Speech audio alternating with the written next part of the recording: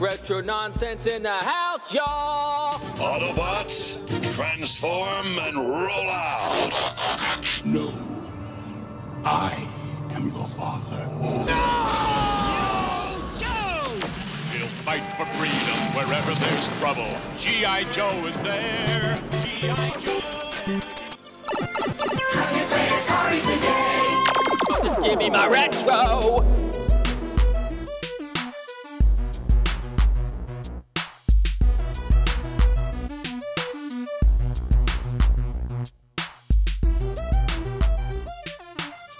Hello and welcome to the Retro Nonsense Podcast. I'm Duke, and with me as always is my good friend Chris Roberts. And as we record this, it is January the 15th, and we are on episode 33.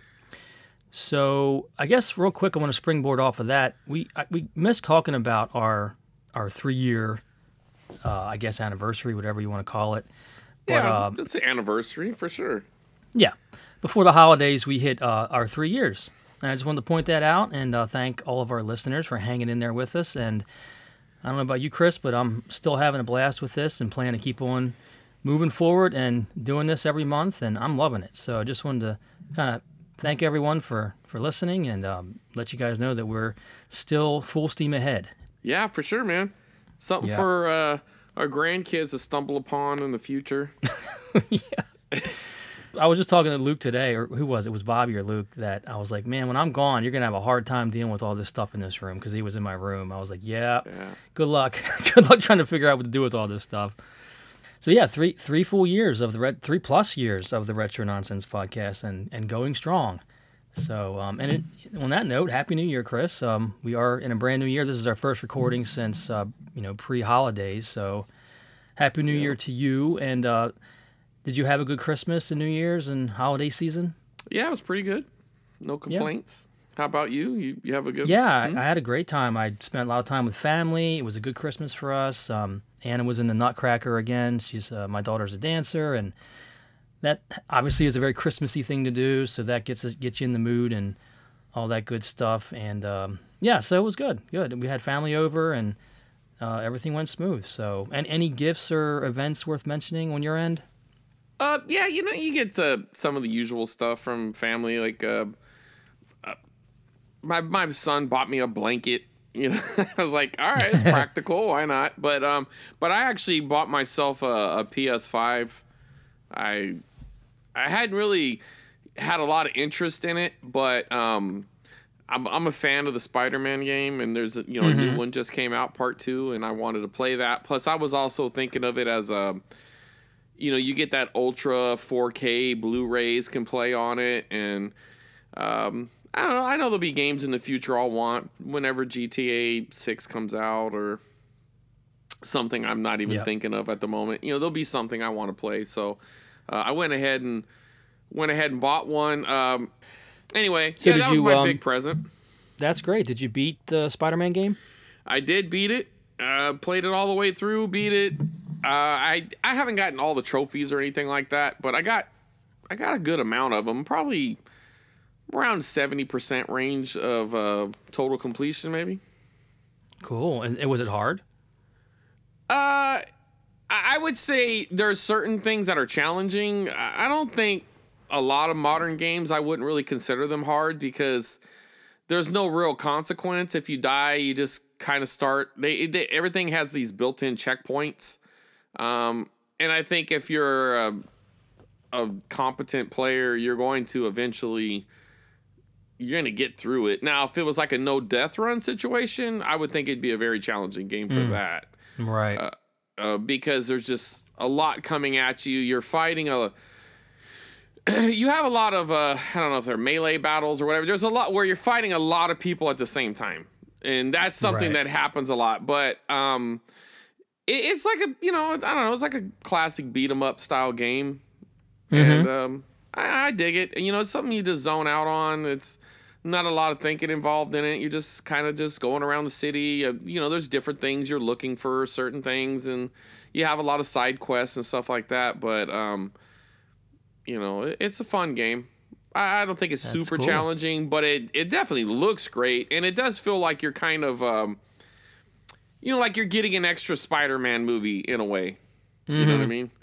Does it have a good story? Yeah. I think it's a good story. I mean, it has the, Venom. Well, not the classic form. It's the pre-Venom. Where the symbiote takes over somebody else.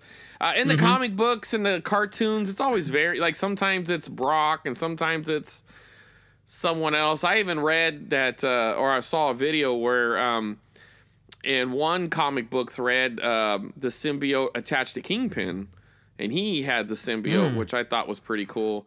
I don't know if it was the Venom symbiote or one of the other, because there's other symbiotes. One of them created Carnage. Anyway, it doesn't matter. I don't want to go down that rabbit hole, but I felt like it was a pretty solid game. Good story. I mean, it looks great too, and I'll put it this way: if you like the first one and you like the Miles Morales, which I don't know, I kind of felt like that was a ripoff. It felt more like DLC than a real full game, but it was still good. That's what I heard. Yeah. I'd say the only thing that I would, I'm assuming they're going to make a Spider-Man 3 at some point. And I don't know. I mean, I guess it has to be based in New York, but that's the only thing that feels very repetitive is you're still kind of in the same space. You know what I mean? Where, I mean, I understand because that's where Spider-Man's based, but I would kind of like to see him leave the area. Like, I imagine in the comics he went somewhere else, right? I mean... Oh yeah. I don't know. Like you said, the main story takes place in New York because that's right. That's where he's from and everything. But there were certainly times where he wasn't in New York. I mean, don't get me wrong. You're going into different buildings and whatever, but it's still the same area. I mean, you're seeing Central Park. You're seeing all. It's the bridge. It's all the same area. You're going. It's all Lower Manhattan, Upper Manhattan, all that area, Soho, and all those little. Districts or whatever that's in Manhattan, but boroughs, then they call them, right? Boroughs? Well, the boroughs are on the other sides of the bridge. That's like Brooklyn and Long Island and the Bronx and stuff like that. But within New York, you have districts, right? You have Soho, Hell's Kitchen, Little Italy, that kind of stuff. Those aren't considered boroughs because it'd be way more than 5. Mm-hmm. But anyway, I don't want to get into a whole geography thing about New York, especially because I'm not 100%, not a New Yorker or anything. But yeah. Yeah, you're from the other side of the country. The only thing worth mentioning on my end, I think that the audience would be interested in anyway, is I got the Pac-Man Lego set. Have you seen that, Chris? I have not. Oh man. I tell you, every year, it's become like a tradition for me to get a Lego set for Christmas. My wife always gets it for me. Last year, I got the Lego Atari. The year before that, I got the Lego NES set. Right. And this year, I got the Lego Pac-Man. And I am just thoroughly impressed with the design and the engineering behind it. So this one has a crank on the side, and Pac-Man and the ghosts go around the maze, and there's a ghost in the little chamber that goes back and forth, and the cherry rocks back and forth, all in this complicated mechanism. It's just super cool, and it's got a lighted. You hit the button, and the coin slot lights up. So it's a replica of the arcade cabinet when you're done. Yes. Yep. Okay. Yep. That's cool. I put That's a picture really cool. on Twitter. I think I put a picture on the Discord. If I didn't, I probably. will. I don't know if you did on the Discord, but I think I might have saw it now that you're.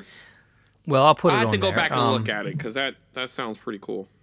It's super cool, and it comes with another extra piece that sits on top, and you hit a button behind it, and the Pac-Man and the ghost flip around. So one way, Pac-Man's chasing ghosts, and they turn blue, and it's vice versa. It's just really cool. You know what?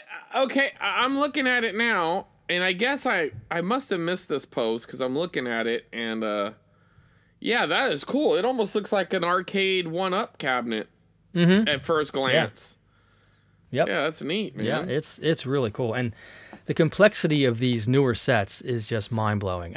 In fact, a year or two ago, I got the Lego Optimus Prime that actually transforms. You don't have to take it apart. It actually transforms just like the toy did. And it's cartoon accurate. It looks fantastic. So I'm a huge fan of these modern Lego sets. They're just... they're very high-end models / puzzles, and I just love them. Now, do you leave them complete when you're done? Always, yeah. I see them as a model. Okay. You have the the big events, the fun, like I make a big like thing out of it. I go on my kitchen table. It's like a tradition at this point, or a routine. Okay. And I'll either put like a themed, like I actually watched some video of Pac-Man history from like what's that guy's name that does the good history channels on YouTube? I can't think of his name, but gaming historian, or that's it.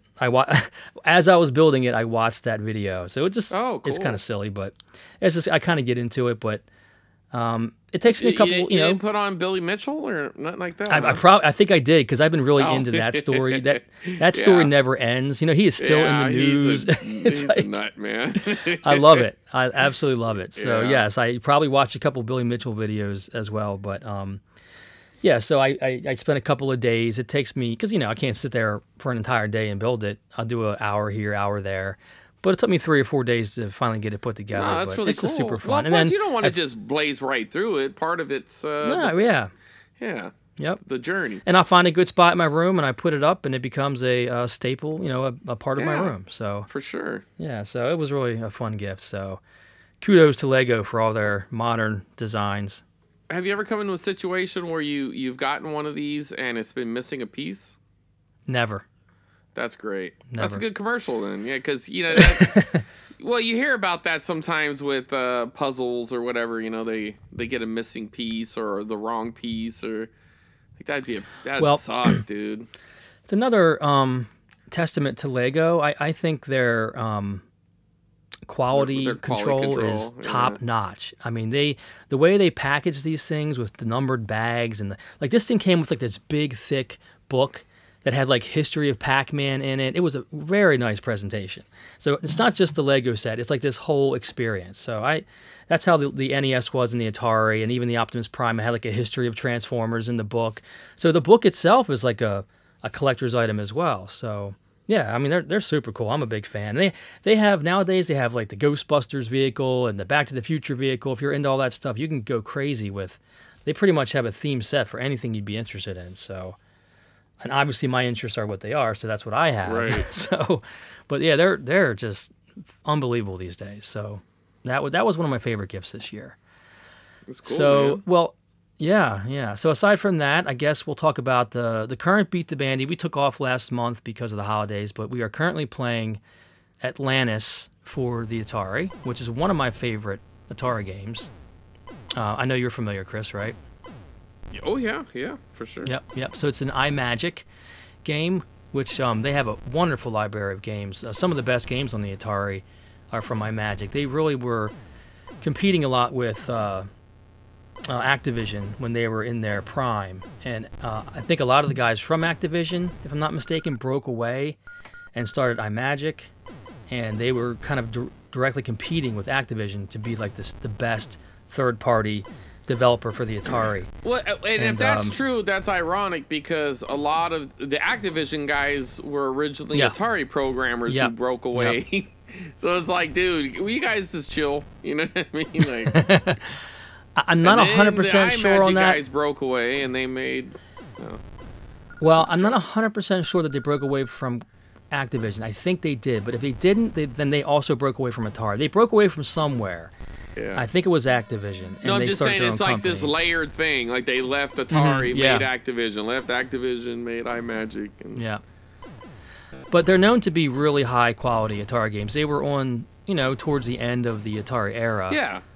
They have those different looking cartridges, very distinct with silver labels. Yeah, they had different shape to them. Yep, and they had like the silver shiny labels. Yeah, and then there's what I like about it is they also have the two thing, right? They have one like you can get the label that's just written label with just words, and then they have a picture label, and sometimes one's harder to find than the other. So if you're into Atari variants, it's definitely one of those companies that it got you working.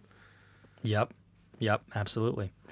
So I think we talked about this before on the podcast, but let me see if I got this the right way around. I think Cosmic Arc, yes, is the sequel to Atlantis.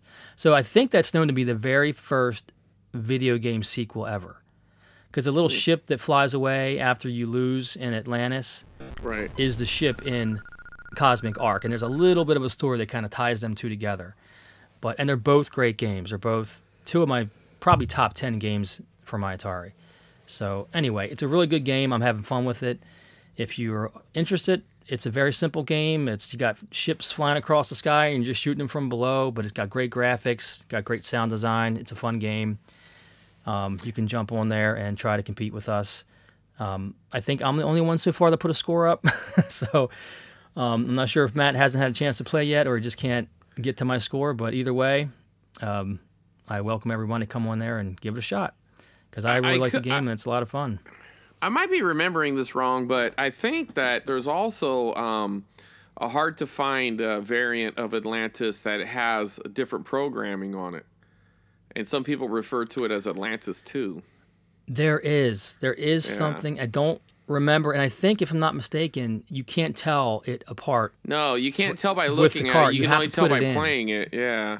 And there's something different about it, but I don't remember what it is. I think it has it's like an updated game or something. Like they fixed something or added something or whatever. And some people now I gotta look believe into it. some people refer to it as Atlantis 2.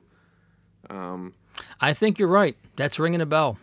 Yeah. So that's cool. I love this stuff. Of course, we got to get our Atari expert on here for Oh yeah. have him come on and he can school us. Absolutely. He just dropped a new episode recently. I haven't had a chance to listen to it, but he did, but I forgot what game it was. What was it? Well, now you put me on the spot. See, I was just trying to. Let me see. I saw it on Twitter. I haven't listened to the episode yet, but I saw it on Twitter. But I forgot. I knew it was something I was very interested in, but I forgot what it was. You know what? It was It's Frogger. It's Frogger 2. You Frogger retweeted 2. it. Yeah, Yep, you retweeted that's right. it. It's Frogger 2. Yeah, that's right. I've never played Frogger 2, and I think that's kind of a hard game to come by, isn't it? It's not super expensive, but it's not a cheap Atari game. I believe it runs like the $30, $40 range, which is kind of pricey for an Atari game. Yeah. So I need to put that on my list because I got to have that one. Yeah. Well, plus, I mean, more Frogger, right? Right. I mean, that's when you're just going by your traditional old school arcade games, that's a top 10, I think. Oh yeah, that's a good game. Plus it was in Seinfeld.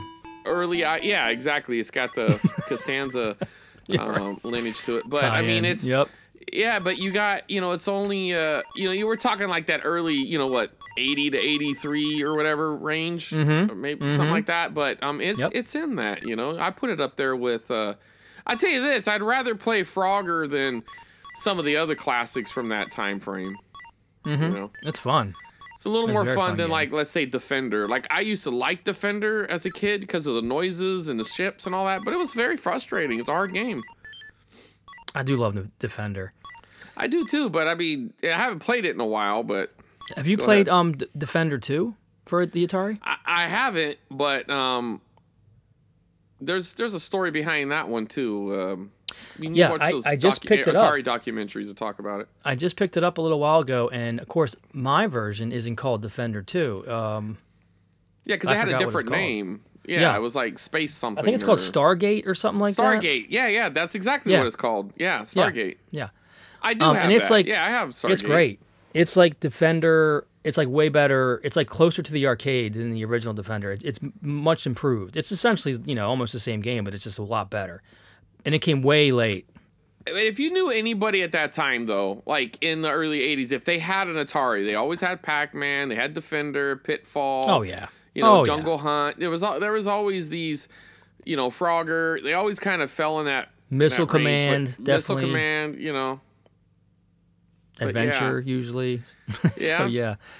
The list just goes on, but yeah. I mean, because I had a ton of games for my Atari. But, I mean, anytime you buy an Atari lot, if it has, 10 or so games, those games are always in there. Oh yeah. It's sad because especially when you get to the stage that I'm at with my Atari collection, I haven't added a new one in a while, but you don't come across lots that have anything you need in them. You know what I mean? Yeah, it's not just lots. it's just like, man, all it is all the basics. And it sucks because, it's like, man, if I didn't have an Atari, this would be a great pickup, but I don't need a single thing out of this 30, 40 games, 50 games, or all the basics, Well, that's where Matt is. I mean, sometimes I feel envious of Matt because he doesn't have a very big Atari collection, but he's kind of into it. I mean, he's got a nice long road ahead of him if he really gets into his Atari collecting. Yeah. Because he's only got a handful of games, I think, if I'm not mistaken. He's got maybe, I don't know, 10 or 15, 20 games. But, yeah, because I remember that time. I mean, it was really fun when I was really into the Atari collecting because they were so cheap. Yeah. And people there were practically so many gave of them to you. Yeah. Yeah.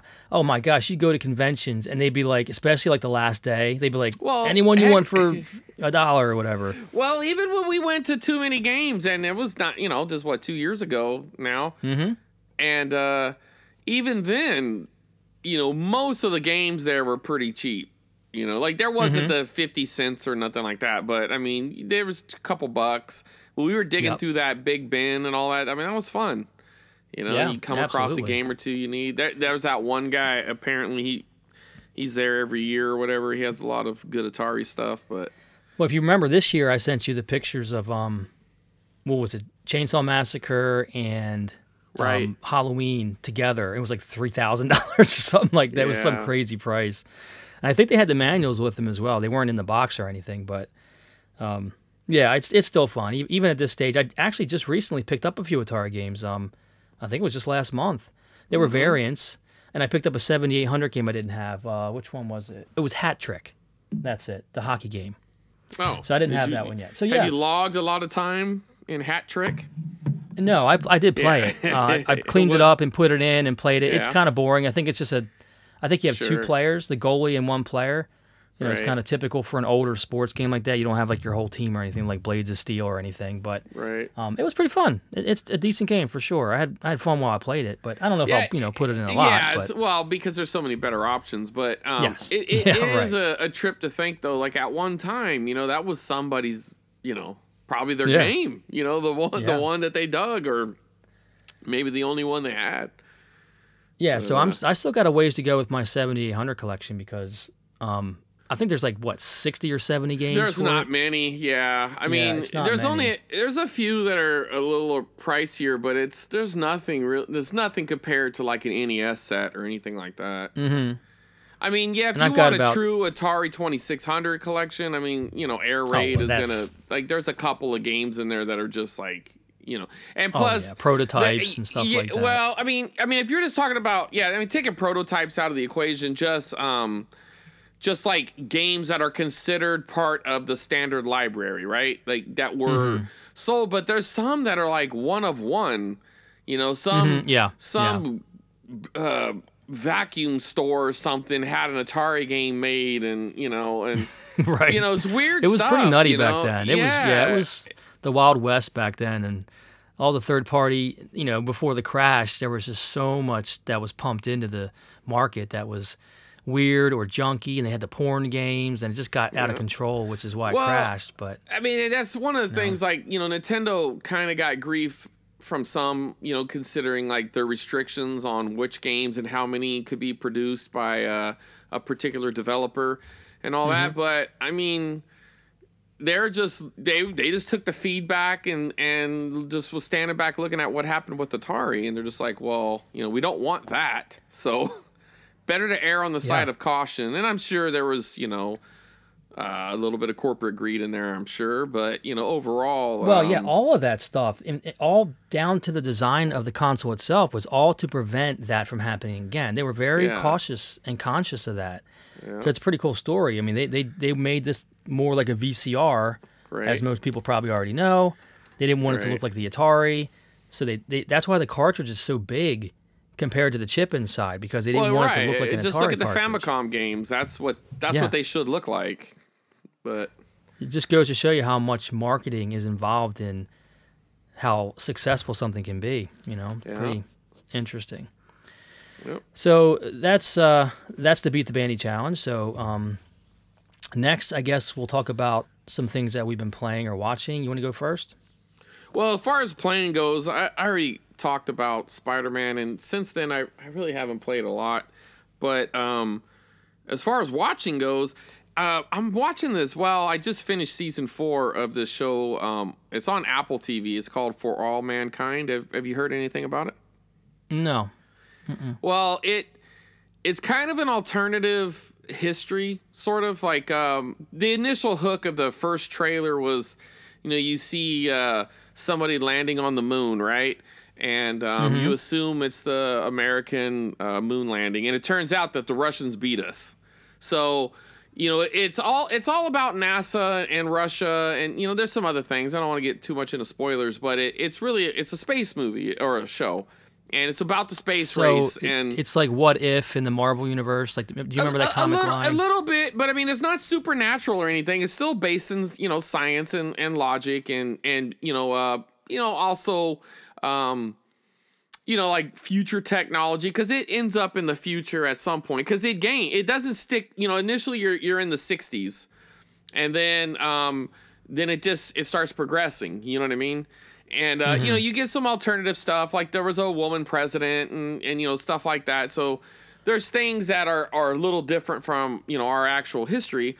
So it's not like a documentary per se, but it is neat though, because they do weave in real footage. So you'll see, I don't know, like, in one, I guess this isn't really a big spoiler. In one particular moment, Al Gore is the president, right? So they're actually showing, real Al Gore. And I don't know if they're using what kind of technology, but, you see him talking. And, I mean, it looks like Al Gore. It's not like an actor playing Al Gore. It's actual. So I don't know. CGI or whatever, AI, whatever they're using, but it looks really good. Deep fake. It's good. Yeah, it's definitely got some deep fake stuff going, but it's a really good series, man. And there's a little bit of drama aspect. You still get the personal relationships and stuff like that, but I mean, it really just their focus on like space technology and going to the moon, going to Mars, those kind of things. I don't know. It's right up my alley, and it's really good. I mean, if this was on Netflix, it would be way more known. It's just because Apple TV isn't really one of the big streaming services. You know what I mean? Yeah.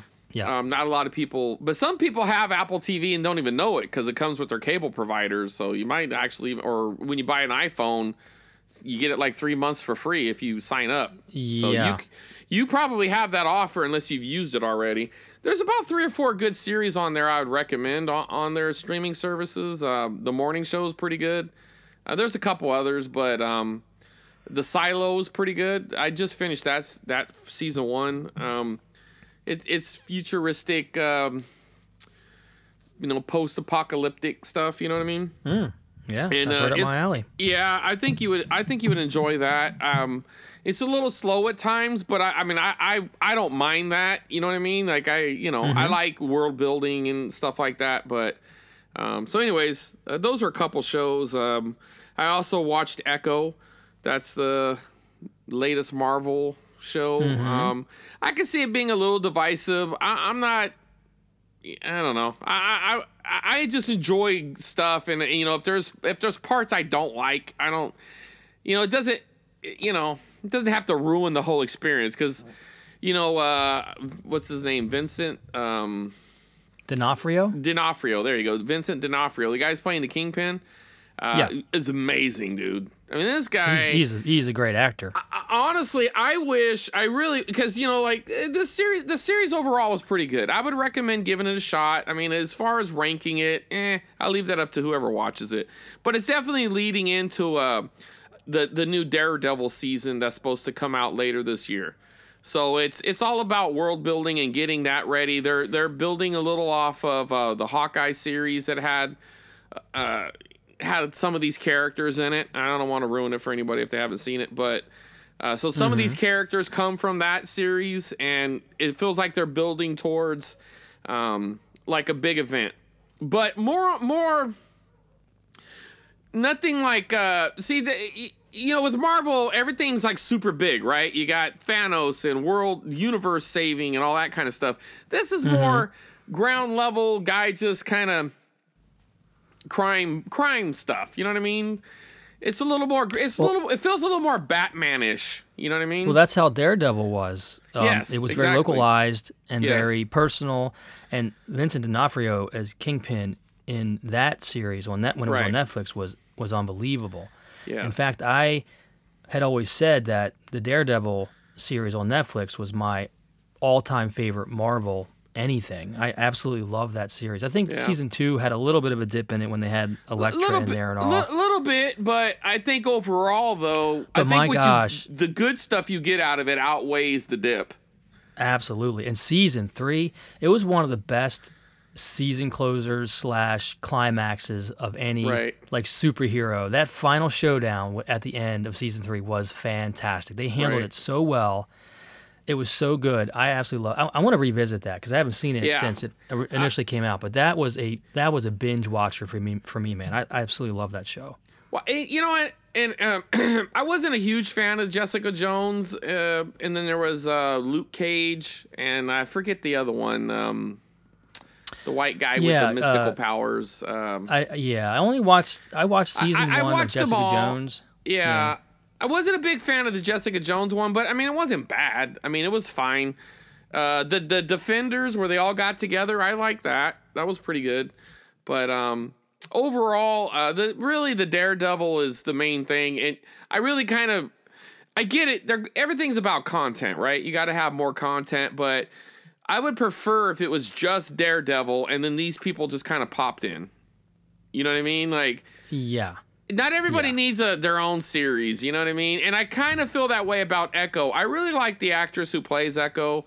I wasn't thrilled with the end of the final, like the finale. I wasn't too thrilled with that, but I mean, it is what it is. I mean, it didn't ruin the whole show for me. There were some really good actors. There's definitely some other actors that stand out. But of course, the Kingpin is, every scene, he's a scene stealer. If he's in it, that's the only thing that matters, Everything he's in felt important, and you definitely wanted to watch it, and you wanted more of it. And they even took some of his backstory from the Netflix show and weaved it in, which was pretty cool. They took like actual footage and reused it. So, so his like relationship with that woman or something, maybe, or well, now I think in this timeline, because he did go to prison for a little while, so she died. Vanessa, I believe her name was. She's not in it, so they don't really talk about her, but I'm under the impression she's dead. She died. I think she died at the end of the Daredevil series. I don't know. I have to go back and rewatch that. But you might be right. Yeah. I think she did. I think she got shot by accident or something like that. But anyway, whatever the case is, she's not in it no more. But everything from Daredevil is considered canon. So whenever they're going to use the same guy that played that Foggy Nelson and the secretary, she's coming back. Oh, and great. I'm hoping they work in the guy who plays the Punisher, because he's awesome. I mean, that dude, the guy from from Walking Dead. Can't think of his name right now, but that dude's awesome. And more of that would be great. So that's something I'm definitely looking forward to. And I'm also I took my kids. We went and watched the Iron Claw movie. It's a wrestling movie. It's about the Von Erichs. Okay. On a little tangent about that, the movie itself was good. I would definitely recommend it, especially if you're going in cold. I think you would enjoy it really well. And I enjoyed it, and I thought the acting was really good. There's one thing I don't like about biopics, though, is they always, change things. And it's like, if you really know what happened, you know what I mean? It's like, for instance... I hate when they do that. Well, for instance, they leave out one of his brothers. Why? I guess you got to trim the fat, but it's just, it's strange to me that, because the thing about this family is there was a lot of death in the family, right? And a lot of bad, they actually think of it as a curse. It only adds to that, because it is one more brother who died. And it's strange that they just omit this whole other brother. And they even kind of changed one of the brothers' deaths, which was strange too, because it's like, I don't. Why? We got Google, man. Why are you? And plus, I've seen long form documentaries on the Von Erichs before, so I don't know. When you kind of know it's that part I didn't like, but my kids didn't know anything. They loved it. Well, Michael, he had watched some stuff on it, but he didn't care.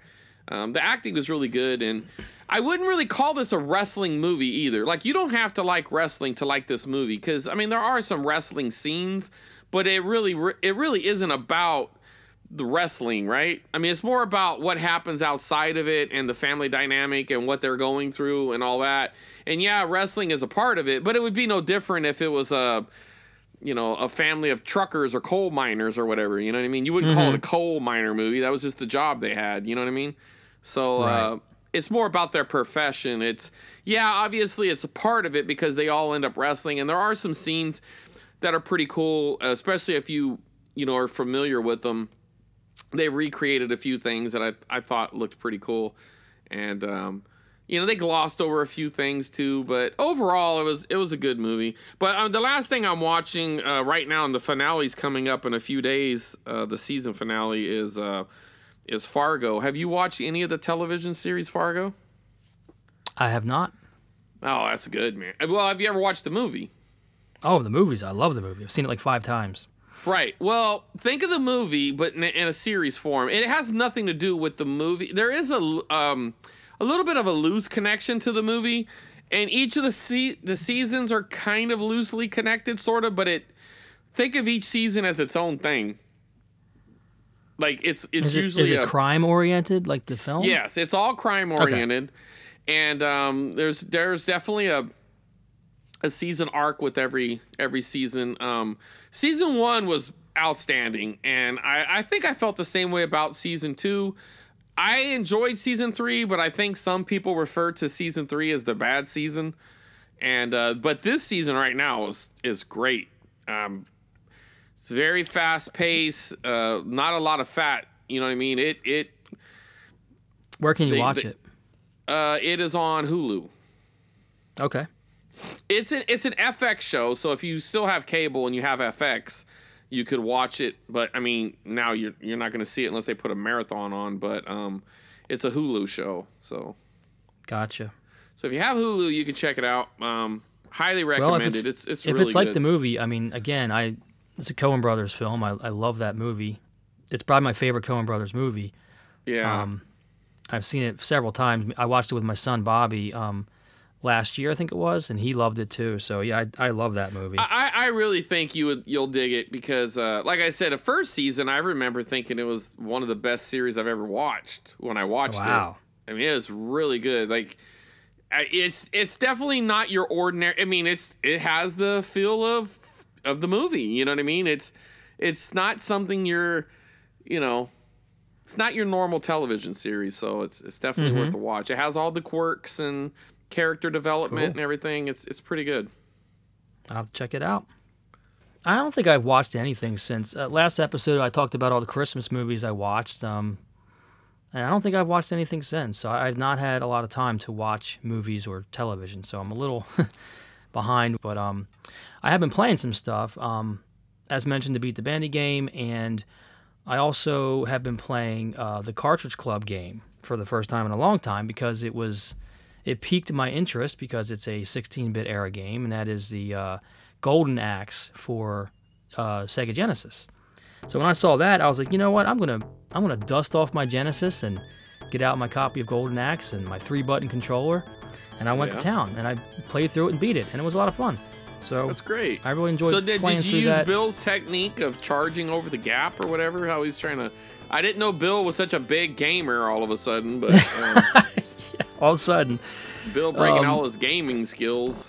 No, he's doing that. He's giving advice out and posting things. Yeah, he's all of a sudden he's a gamer again. Sega Bill. But I didn't know about the gap charge, but I did use that move quite often in the game. It's very effective. But I think that's. I think all beat 'em ups had one of those kind of. I don't want to call it cheat, but that kind of overpowered attack. Some of them actually cost you life when you use them, like in the final fights and the Knights of the Round and stuff like that. Whenever you kind of use one of those button, I'm assuming that's what it is, like a button mashing attack, or. Yeah, you just kind of like you run and hit the attack button, and you do like this headbutt or this charge attack. Right. So it's not like you're not using magic. There's another, you can use magic, like, and Now, clear the screen. when you use the magic, does that take any life from you? It takes your magic away. Your magic away. Okay, so we're kind of probably talking about different things, but in some beat 'em ups, they have kind of like you push a couple buttons at one time, and maybe he'll do a spinning punch or something that's like an overpowered technique. But it takes a little bit of your power away when you do it. No, this does not do that. Or your life away, I should say. Yeah. Yeah, okay, it doesn't well, do cool. that in All right, Golden well, Axe. then it just feels like cheap Sega stuff, then, if you ask me. Okay, more skilled gamers, we have consequences whenever we use those kind of attacks. I will say, I'm not going to say too much about it, but it wasn't very hard. After the first couple of times I played it, I beat it. So it wasn't. Do you have it Golden wasn't a Axe huge 2? challenge. No, I don't think so. See, I only have 2. I don't know. I mean, I'm assuming one's around here somewhere, but I couldn't for the life of me find it, so I might not have it. You know what I played it on? My 6-pack. Do you have that? The Genesis 6-pack? Oh, you know what? That's a good idea. It's got Streets of I might have Rage, that. You're right. Golden Axe, I think Sonic, whatever. It's got like 6 games on it, obviously. Yeah. Hence the 6-pack. Some of their early, their big early titles. You know, that's a hell of a bargain, though. Altered Beast, I think, is on there. Yeah, maybe? I was going to say, see. I think Altered Beast might be on there, huh? I'm looking at it right now. It's got Sonic the Hedgehog, Golden Axe, Streets of Rage, Revenge of Shinobi, Columns, and Super Hang-On. There's your 6. So no, it does not have Altered Beast. Yeah, other than Super Hang-On, I mean, I don't know. That was kind of cool, I guess. You know, like a palette cleanser, and then you had your Tetris clone. But that's a pretty solid. Yeah. That's a pretty solid mix of games there. Yeah, it's a great cartridge. Yeah, I mean, I'll give them the edge on that because Nintendo wasn't doing nothing like that. They weren't giving you 6-packs. They're like, nah, you can just go buy 6 games. Well, they did have Super Mario All-Stars. Yeah, but that was a system launcher kind of thing. I never had that, and I still don't have that game. Mario All-Stars? Nope, I've never had it. I've never played it. Oh, geez, really? I mean, nope. I never knew that existed. You gotta rectify that. I never knew that existed until I got back into the hobby. In recent times, I never when I had my Super Nintendo, I didn't even know about it. Yeah, see, I didn't get Super Nintendo I wasn't like a launch person. I probably got mine. It had been out probably 4 years at that point. My brother had one, but I didn't. But when I bought mine, the gimmick was, it came with Super Mario World. It still had that with the 2 controllers. You still got a real system when you bought it, but it came with a mail away. And if you filled out the card, and mailed it away, they would send you a free Super Mario All-Stars. And dude, I mean, I loved it.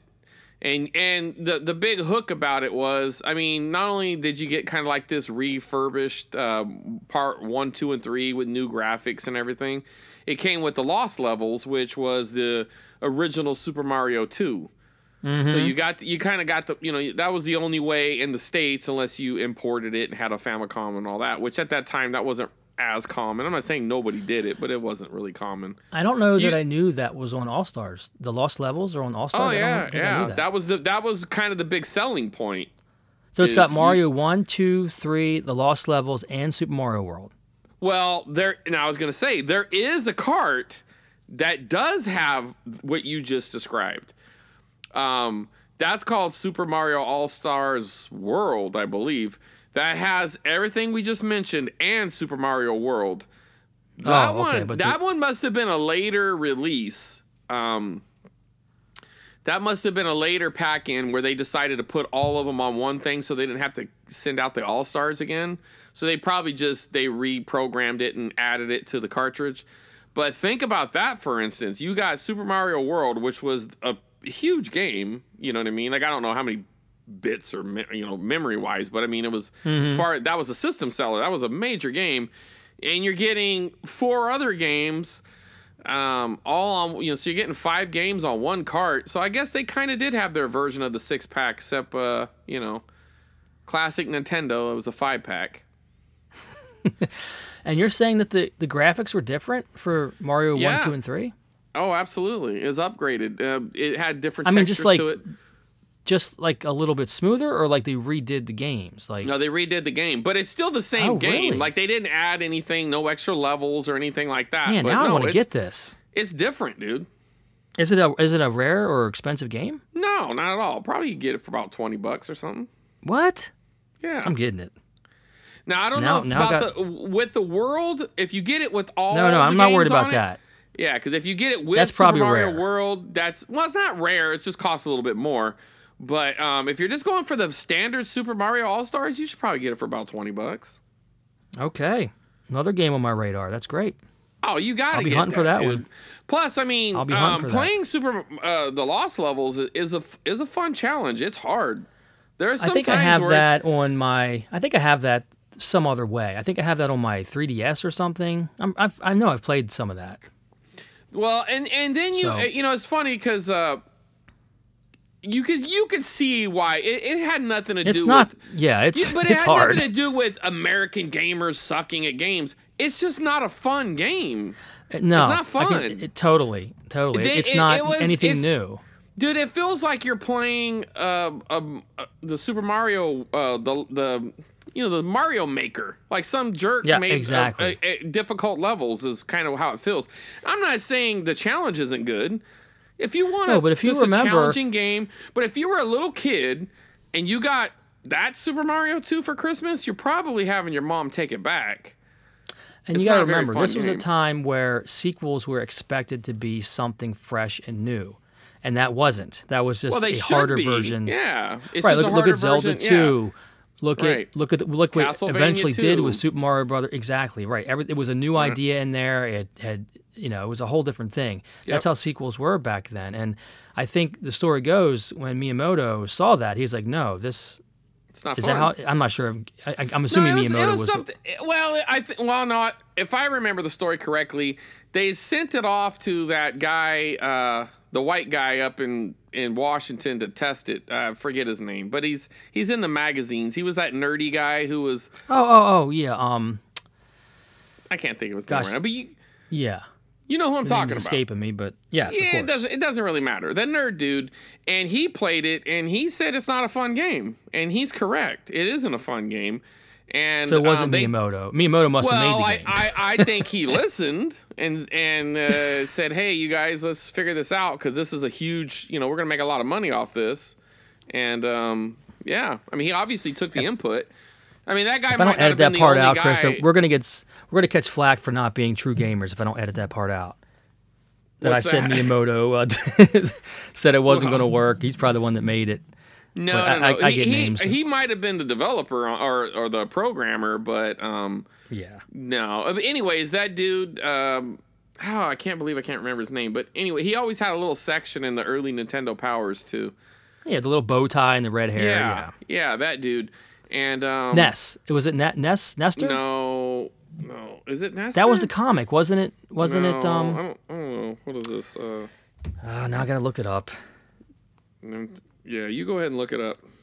I don't even know how. What are you gonna use in that search engine? I'm gonna put Nerdy Nintendo. dude, white guy, bow Nintendo.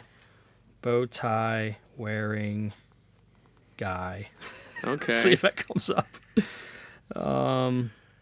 Howard Phillips. That's it. Howard Phillips. There you go. It's Howard That's Phillips. Of course, it's Howard Phillips. Everybody. But the knows comic that. wasn't the comic like Nestor, but it was him.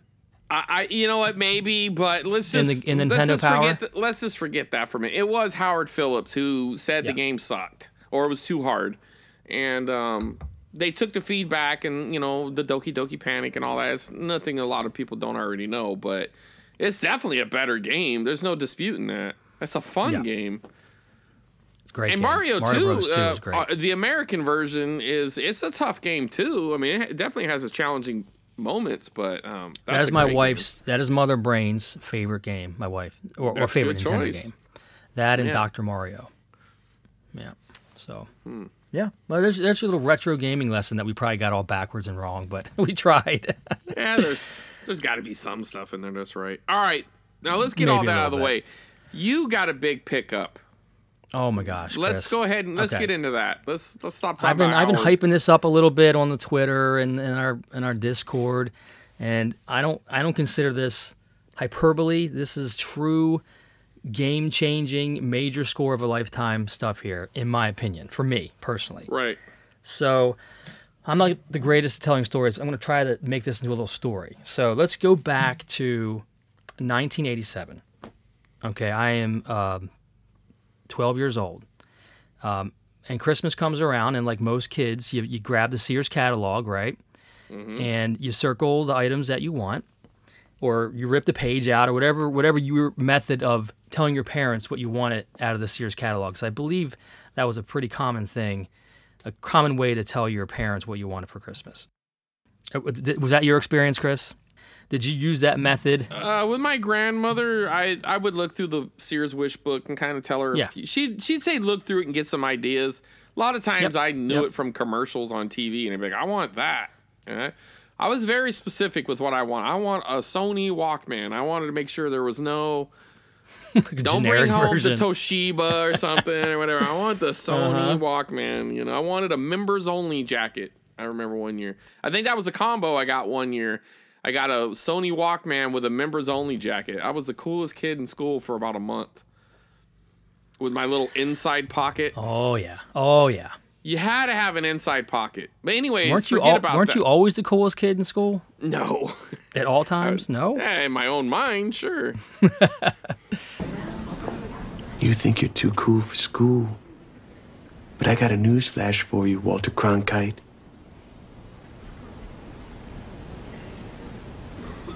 You aren't. I was never the coolest kid in school, I'll tell you that right now. But anyway, so 1987, 13 years old, 12 years old, I'm sorry. And Christmas comes around, and there's lots of toys in 1987 that were very popular. One of them being skateboards were starting to become a very popular item, at least on my coast, because we were trying to mimic the West Coast with all the California stuff that was enticing, and in all the movies, the surf rat era was starting to kind of kick in, and lots of us Eastern Coast kids were wearing like California style clothes, and California Games was a popular game. Shirt TNC surf designs. You had skate rats, and everybody had the blonde hair hanging over their eyes and all that stuff, and the shoes and all the attire that went with it. So that was very popular. So skateboards were popular. I guess the Nintendo was just starting to kind of getting itself settled in 1987. I guess I think later that summer is when like Zelda came out and Contra and all that stuff. But this was probably the black box era still, right? 1987 in America. Yeah, definitely. So I think I was probably still playing Atari at that point. I was still playing some of the later releases like Hero, and I remember getting Real Sports Boxing and some of those later Atari games, and Solaris. So that was kind of, if I'm not mistaken, that was around 87 as well. But anyway, another very popular item in 1987 was RC cars. And that was a big, exciting thing. Everybody wanted remote control car, radio control car, whatever you call it. And they were very, very popular around 1987, 1988. And if you didn't have a lot of money and you didn't go to a hobby store and get some of the real expensive ones that you kind of built yourself, because they were kind of popular too. A lot of people had, I think the big one was the Frog. Is that what it was? Do you remember, Chris? That sounds familiar. I might be getting that wrong. It's either the Frog or something like that. Was a real popular. But didn't it jump or something? Jumping no, if it went over a ramp, it jumped. But no, it didn't jump. It didn't jump on its own. I don't think. Well, there was some that had like a mechanism where they would spin and they could pop up in the air. But maybe those were later versions. Those were like as time went on, the gimmicks got crazier and crazier. They would flip over and drive upside down, and they would do wheelies and all that kind of stuff. Well, they could go up a thing and flip and go back the other direction. Exactly, right. Go up a wall, parkour or whatever. So they started getting gimmicky as time went on, but those are more the toy versions of the remote control cars. Right. But a lot of my friends had the expensive ones. I knew I was never going to get something like that because they were like hundreds of dollars, and you had to build them. They were hobby quality toys that were just more expensive and out of my league.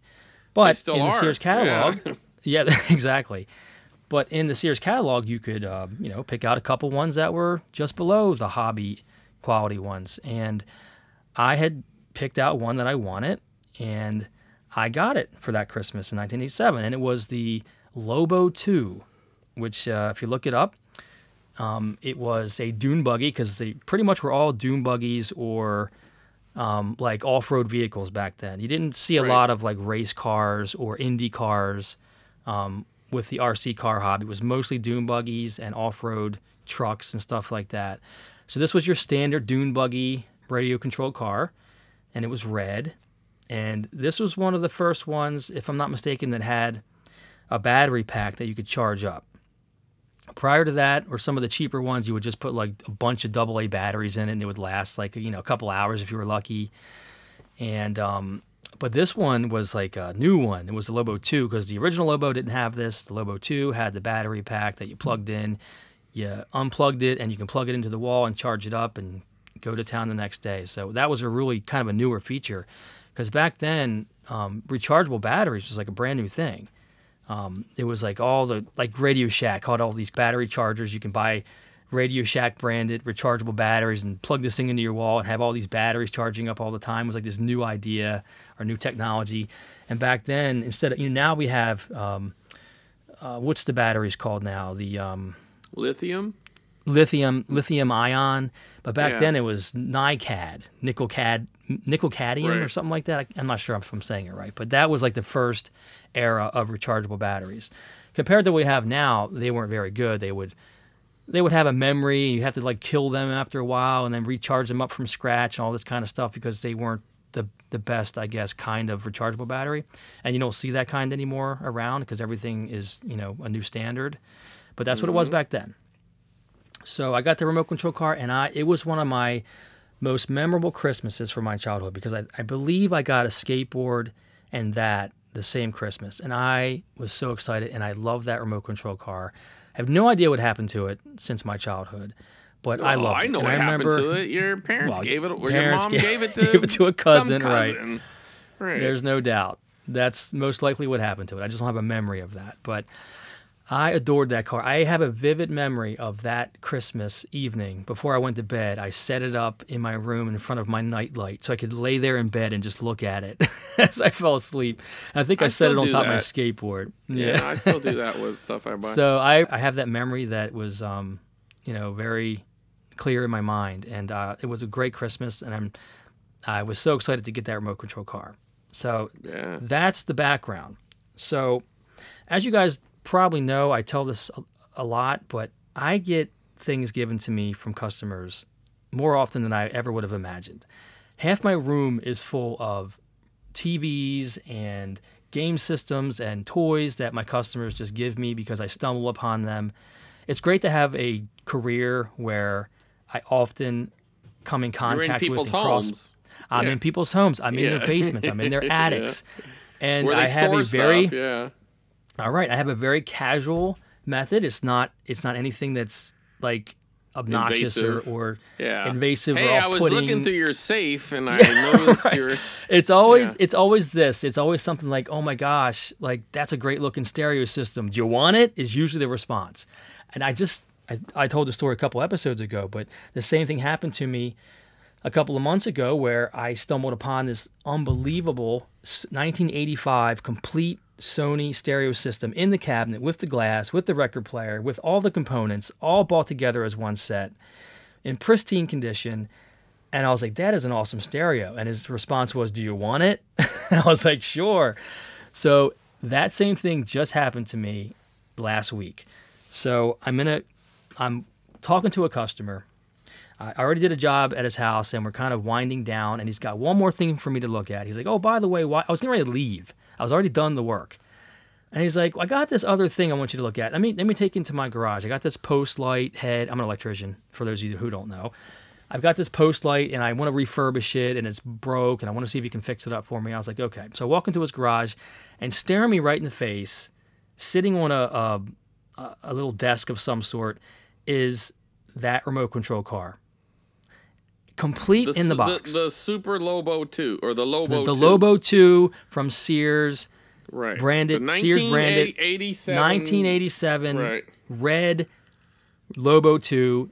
the box. I don't know if it's in there. I'm seeing the box to You're it. seeing the box, right? I'm seeing the box sitting. I mean, as soon as I walk in the door, it's right there. It wasn't like on a shelf. It wasn't like hidden somewhere or off in some corner. It was just sitting right there as I walked in the door. And the guy was like telling me, and I want this, and I'm like, whoa, whoa. And I stopped him dead in his tracks. I said, hold up. I said, I don't mean to interrupt. I said, forgive me. And because I was like freaking out. I was like, this is the exact same radio control car I had as a kid. This is the one. I mean, he could see my face was glowing. Right. And my son Bobby works with me. He was right there with me too. And I was like, this is the exact one from my childhood. And I just looking at it, and he's like, do you want it? I was like, are you serious? I said, yes, I want it. I said, so he's telling me about this product. I said, I tell you what, I will do this whatever you want done, what you're telling me about here, I will do in exchange for this. And he said, deal. So I fixed his light for him, and he gave me this Lobo 2. And at the time, in his garage, I slid the lid off because it's like I guess it's like a box, but it's like in styrofoam, and it's like a box with one end missing. It slips over top of it, right? Right. So I slip it up, and I kind of just look at it, and I'm like, oh yeah, it's got everything in there, or whatever. And I slip the lid back on, and I gingerly take it out to my truck and place it in my truck and put my coats all around it so it doesn't like slide off the seat. And I'm just giddy with excitement. I don't even know what's going on. I'm like, I cannot believe because this is one of those items that poor guy, you probably rewired that all wrong. You're just thinking about the Lobo. Yeah, I don't even know what I did that day, but this is one of those items that I always in my mind, I knew I would never find because I had looked online before and I never saw one. At least in good condition, and I don't think I knew. I don't think I remember that it was the Lobo 2. I couldn't remember what it was called. I just knew it was a red dune buggy from Radio Shack or Sears. I couldn't remember exactly where it was from. It all came back to me when I saw it, but it was always one of those items that I would love to have back in my collection because it's a vivid memory. It was at the prime of my childhood, 11, 12, 13 years old. That was like the best years of my life as a kid. And my father was still alive, and he's behind all those wants. When I was a little boy, I knew that my father, if I wanted something really bad, he was the one that was going to be like, I'm going to get that for him. He did the same thing for my brother and my sisters. But so that was a very memorable Christmas. It's a very memorable item and very special item that I never thought I would ever get back. So when I saw that, I obviously was like just overjoyed, and I just couldn't believe that I stumbled upon this. And I finally, when I saw that box and saw that box art, it all came flooding back. It's one of those, like, you ever have that where you see an item and you forgot you had it, but then it becomes like this vivid memory. Now, again, I knew that was one of my best Christmases, and I have vivid memories of the car and playing it, but I forgot what it was called and where it was from and all that, and all the details of the box and everything I didn't remember. But when I saw it, I was like, oh my gosh. Because I was one of those kids that, as I mentioned probably before on the podcast, if I got a video game, I would flip through the manual, front to cover, and read every word before I put that game in the console. That's just how I was. I was kind of anal that way. So when I saw that box art, I probably looked at that box for like a half an hour and read all the words on it and just looked at the picture before I even opened it when I was a kid, because that's how I was. So when I was looking at the box art in his garage, I was like, oh my gosh, it all came flooding back. So I'll fast forward a little bit. So I'm all excited. I fixed his light for him. I thanked him like 50 times. I sent him a text later. I was like, you don't know how much this means to me. This was super awesome. They were like, oh, that's so great. I'm so glad I found a home. So she had said something in the text that I didn't really understand. Something like I bought it for my boy, because now his wife was on the joint text with me. And I just put it away one day and forgot about it. So later that night, I ate dinner. I'm like all prepping up to open this thing up and take a look at it, and I'm all excited about it. So I slipped the cover off, and I'm looking at it. All right, wait a minute. stop for a second though. One second, real quick. So you're telling me that back in 1987, or maybe later, he didn't necessarily say he bought it brand from a store. He just said he bought it for his boy and forgot to give it to him. That's what she said. Something in something like that. So you are going to reap the benefits that this poor child didn't get because his forgetful mother bought him a Lobo 2 and packed it away. And that is one cynical way to look at it, I guess. But all right. The way I see it is, I think that I don't know, and I'll probably never ask, is probably very happy to give this to somebody who cares as much, because he doesn't have any nostalgia attached to it because he never got it. Yeah, he never had it. Well, I don't know. I think you should look him up on Facebook or something. Oh yeah. Well, I'll say that's the parents' responsibility. I'll leave that up to them. They made this decision. Yeah, that's fair. But anyway, okay, go ahead. You all right? So I'm you're eating at dinner. home. You're opening this thing up, and what happened? Telling my wife, well, I'm eating dinner. I'm telling my wife, you won't believe what happened to me today. Remember that remote control car I kept saying I wanted? I would love to have back as a kid. Well, I tell her the whole story, and she's like, oh my gosh, it's amazing. And I'm like, I didn't want to rush into it. So I'm like, I put it in my room, and I was like, I'm eating dinner. I'm taking my time. I'm not going to just go tear it apart or whatever. So it's like almost like an event for me. So I go out in my room when everything's cleaned up and the night's my own for an hour or so, and I go to open it up. I slip the cover off. And this is when I sent you those pictures, Chris. I'm like, right. Oh my gosh, this has never been opened. So it's got factory tape, and it's got like this white little thin piece of cardboard over the styrofoam with 2 pieces of yellowed tape that I never really noticed before in his garage. And you can flip up the end and look inside, which is what I did. I wanted to see if it was the red one or the blue one because on the box has both the red and the blue. I had the red one. So I lifted up the flap in his garage and saw that it was red, and I did a fist bump. I was like, yes, that's the one I had. I was like, yes, it's the red one. So I was super excited that it was the red one.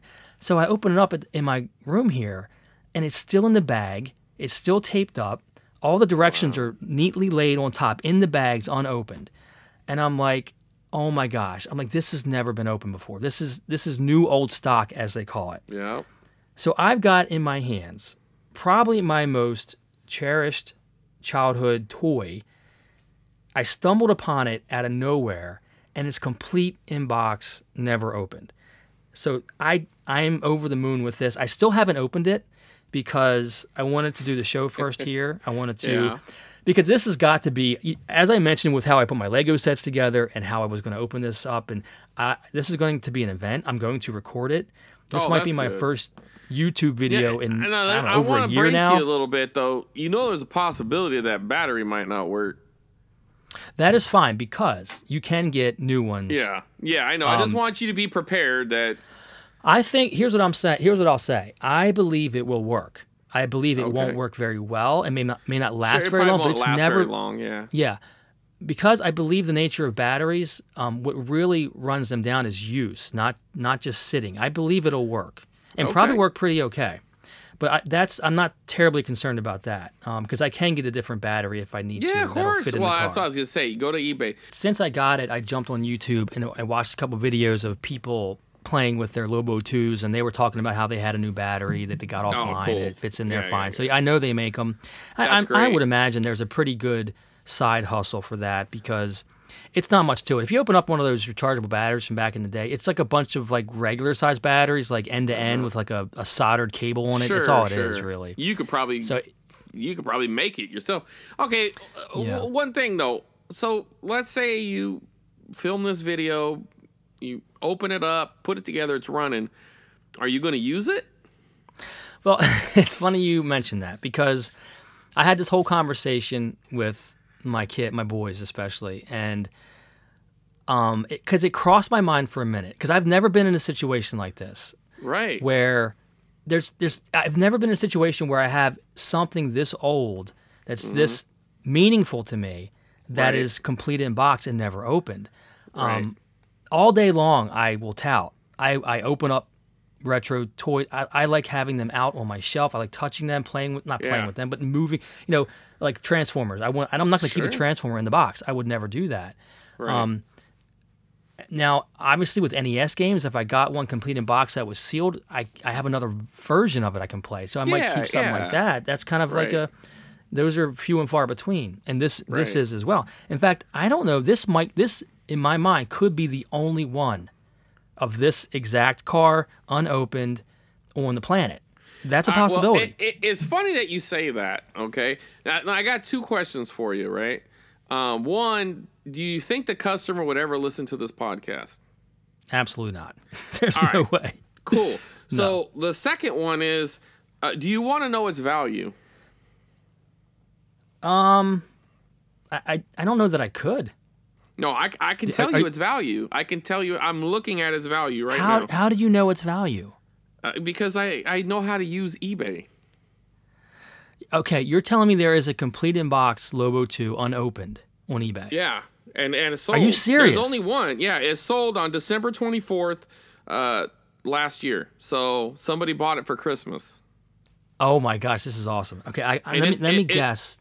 Go ahead. You guess what? Now, I will give the caveat. It had a listing price. It's sold, but it has a line through it. So we're not going to know exactly what it's sold for, but we can get a guess. We can estimate. But just guess what it was listed for. Wow. I'm going to say $500. I mean, you're not that far off, relatively speaking, and that might have been what it actually sold for. But it was listed for $750 plus $20 shipping. But it does, like, go ahead. When I had this conversation with my kids, I told them it could be worth $800. I mean, really, that was my initial gut. And now, what do you think they go for used? I know that because I did look. I saw one that was worn and had the knobbies worn down a little bit, some scratches on it, and was $250. Yeah, and it feels like the average is $200. There's one that went for $225 that had 27 bids. That was the exact red one that you got. It is interesting. I was looking at it and some of the stickers on it. Like, there's a Winston sticker on it. I mean, it doesn't say Winston cigarettes, but you know what I mean. Like, so it must have a sticker pack inside of it. Now, if I'm not mistaken, I believe you could get this from Sears or Radio Shack. It is made by Nikon or Nyko. Yeah, it says Nyko. Everything everything in the listings all say Sears, but that doesn't mean you couldn't have got it from Radio Shack as well, because there is no Sears branding on the box. I mean, it just says Nike. Well, no, actually, it does say Sears. No. Hang on. Sears radio control right on the box.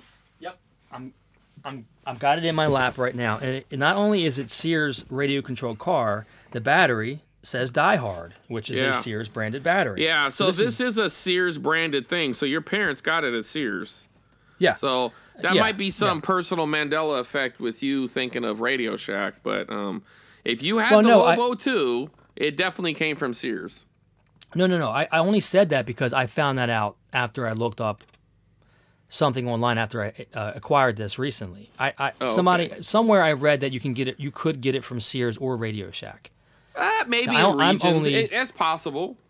Yeah, there might I'm been only some, familiar maybe with the Sears version, and again, it's really a Nyko toy, but it was just like with Atari.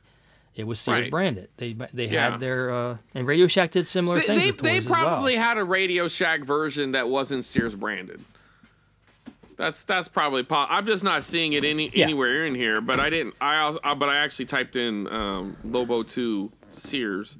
But yeah, right, and it might be called something else. Well, I'm gonna type in Radio Shack and let's see. Well, if you look up Nyko Radio Shack Dune Buggy or something like that, I bet you the same car comes up.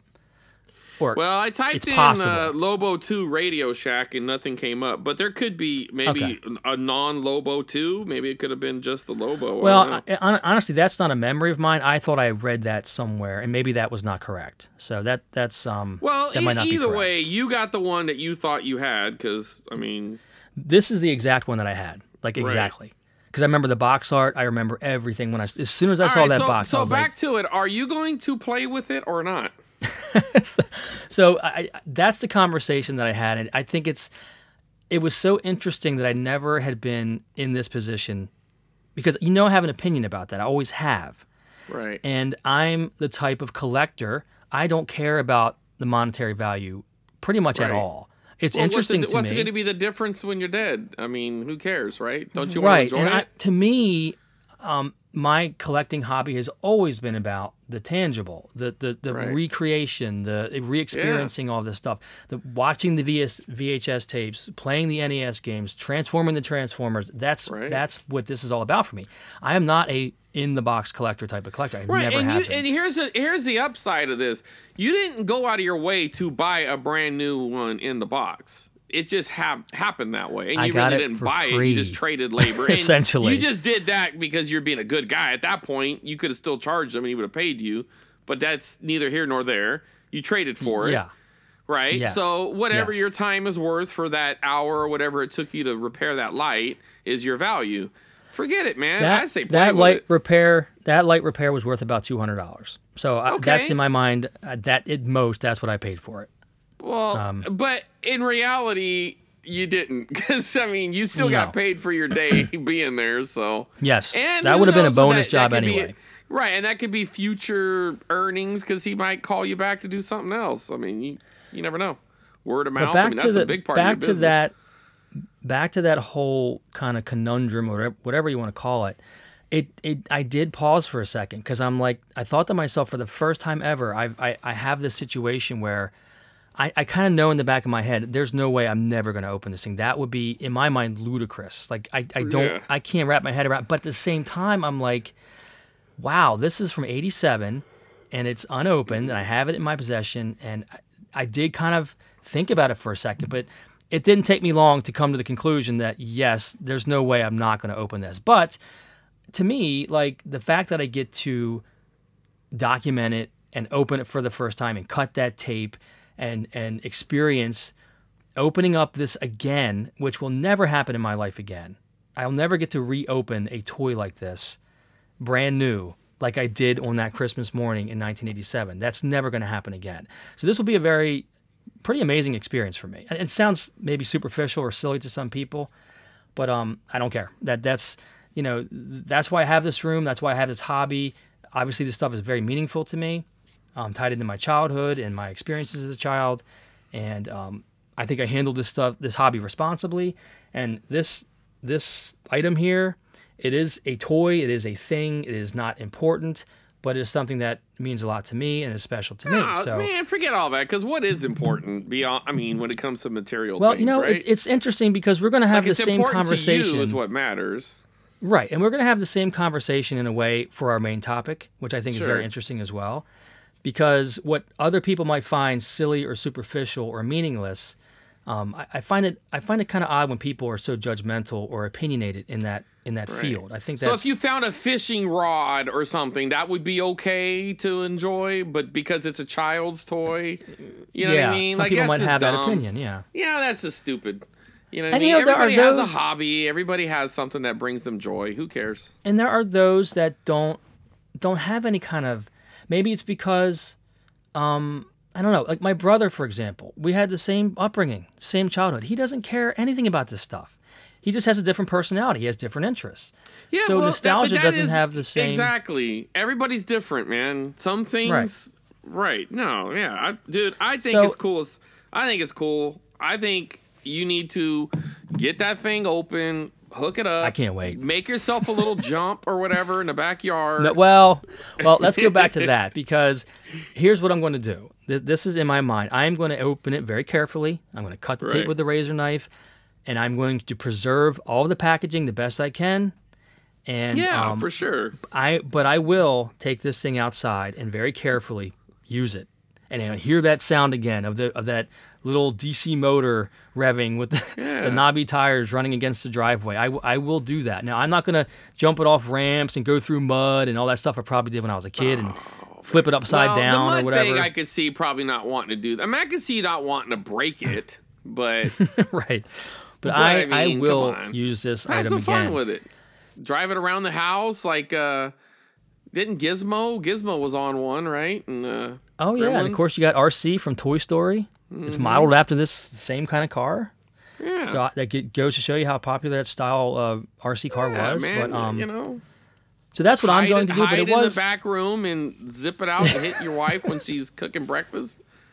You know, But it was scare funny her or because whatever. Bobby, my oldest, was like, "Are you going to open that? Are you going to devalue that?" And we had the same conversation. Now he's But not. You didn't, He's buy not it, you one. didn't get it to flip though. No, he wasn't like suggesting that I should. He was just asking, Right. like, "What are you going? no, I are you going understand. to do this?"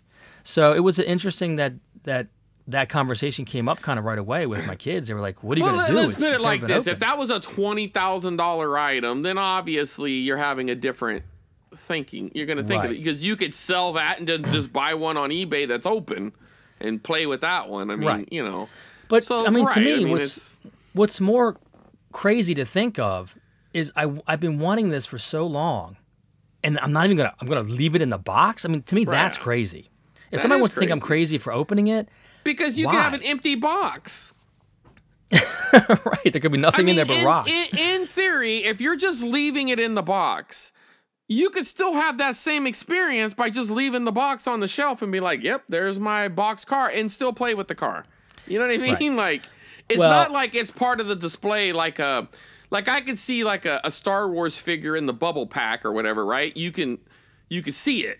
You know what I mean? It's all displayed there. This isn't the same thing. This is an enclosed box. You can't see the car. So yeah, play that thing, man. Let me tell you how this is going to sit on my shelf. There's going to be the box, and the car is going to be out of the box, sitting on top of the box with the controller out. That's to me how it's going to be displayed in my room. That way you see the box and you see the car, and it's all right there. You can pick it up and touch it if you want.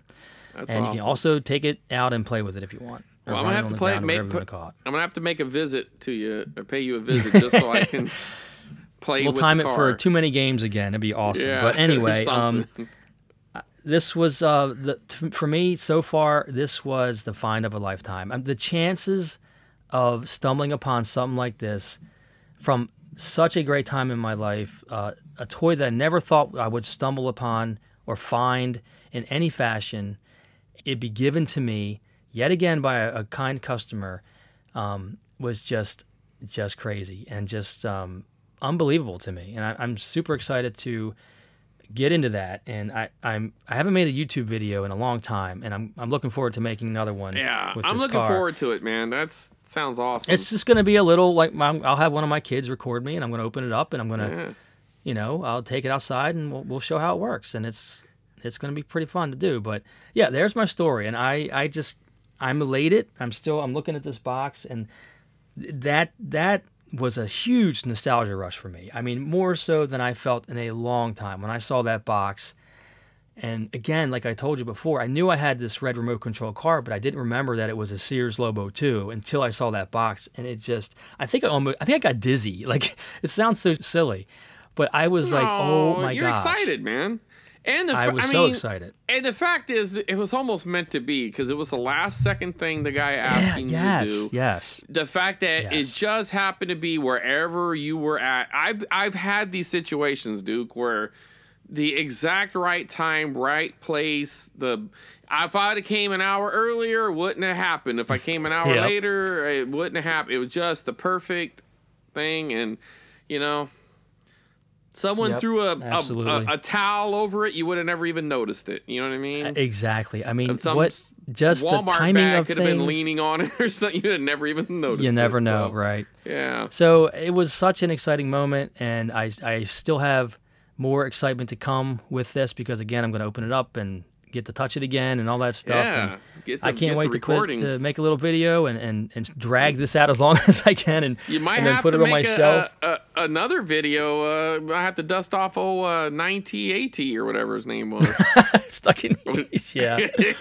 That's a good point. You never know. You never might know. have to make 2 videos out of this thing, man. Make a comeback. So look forward. I'm going to put some pictures on the Discord after this episode goes up. I think I'll wait till the episode's up, and then I'll be making a video as well. So that's my story, and I couldn't be more excited. And for me, it's like it's got to be one of the most impactful or special moments in my retro collecting hobby that I've been doing now for 12, 13 years, something like that. That I never would have thought would have happened. So it was amazing, and I'm very thankful that I have it in my possession, and it was gifted to me out of kindness. And the customer was like, "I'm so glad I found a nice home." It really. So anyway, going back to what the lady said in the text, I kind of reread it, and I was like, I think what she was telling me was she bought it and never gave it to her son. Like, I didn't get that until I realized it had never been opened. Right. So I was like, oh, that's what you meant. So I was just like, wow, that's what are the chances? It's got to be 1 in a billion. So it'll never happen again. I've had little mini versions of something like this happening with other items, but nothing that was this meaningful, this unopened and unused and all that stuff. That's really cool. So, I mean, I've had some similar things to that, but that's a really cool story, dude.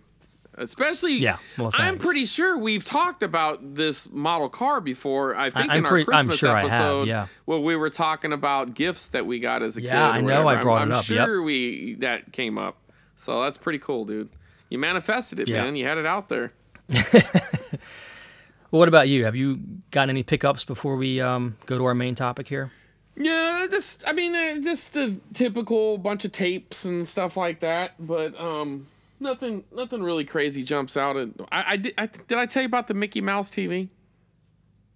I can't remember what we talked about last. You told episode. me, but I don't know if you mentioned on the podcast or not.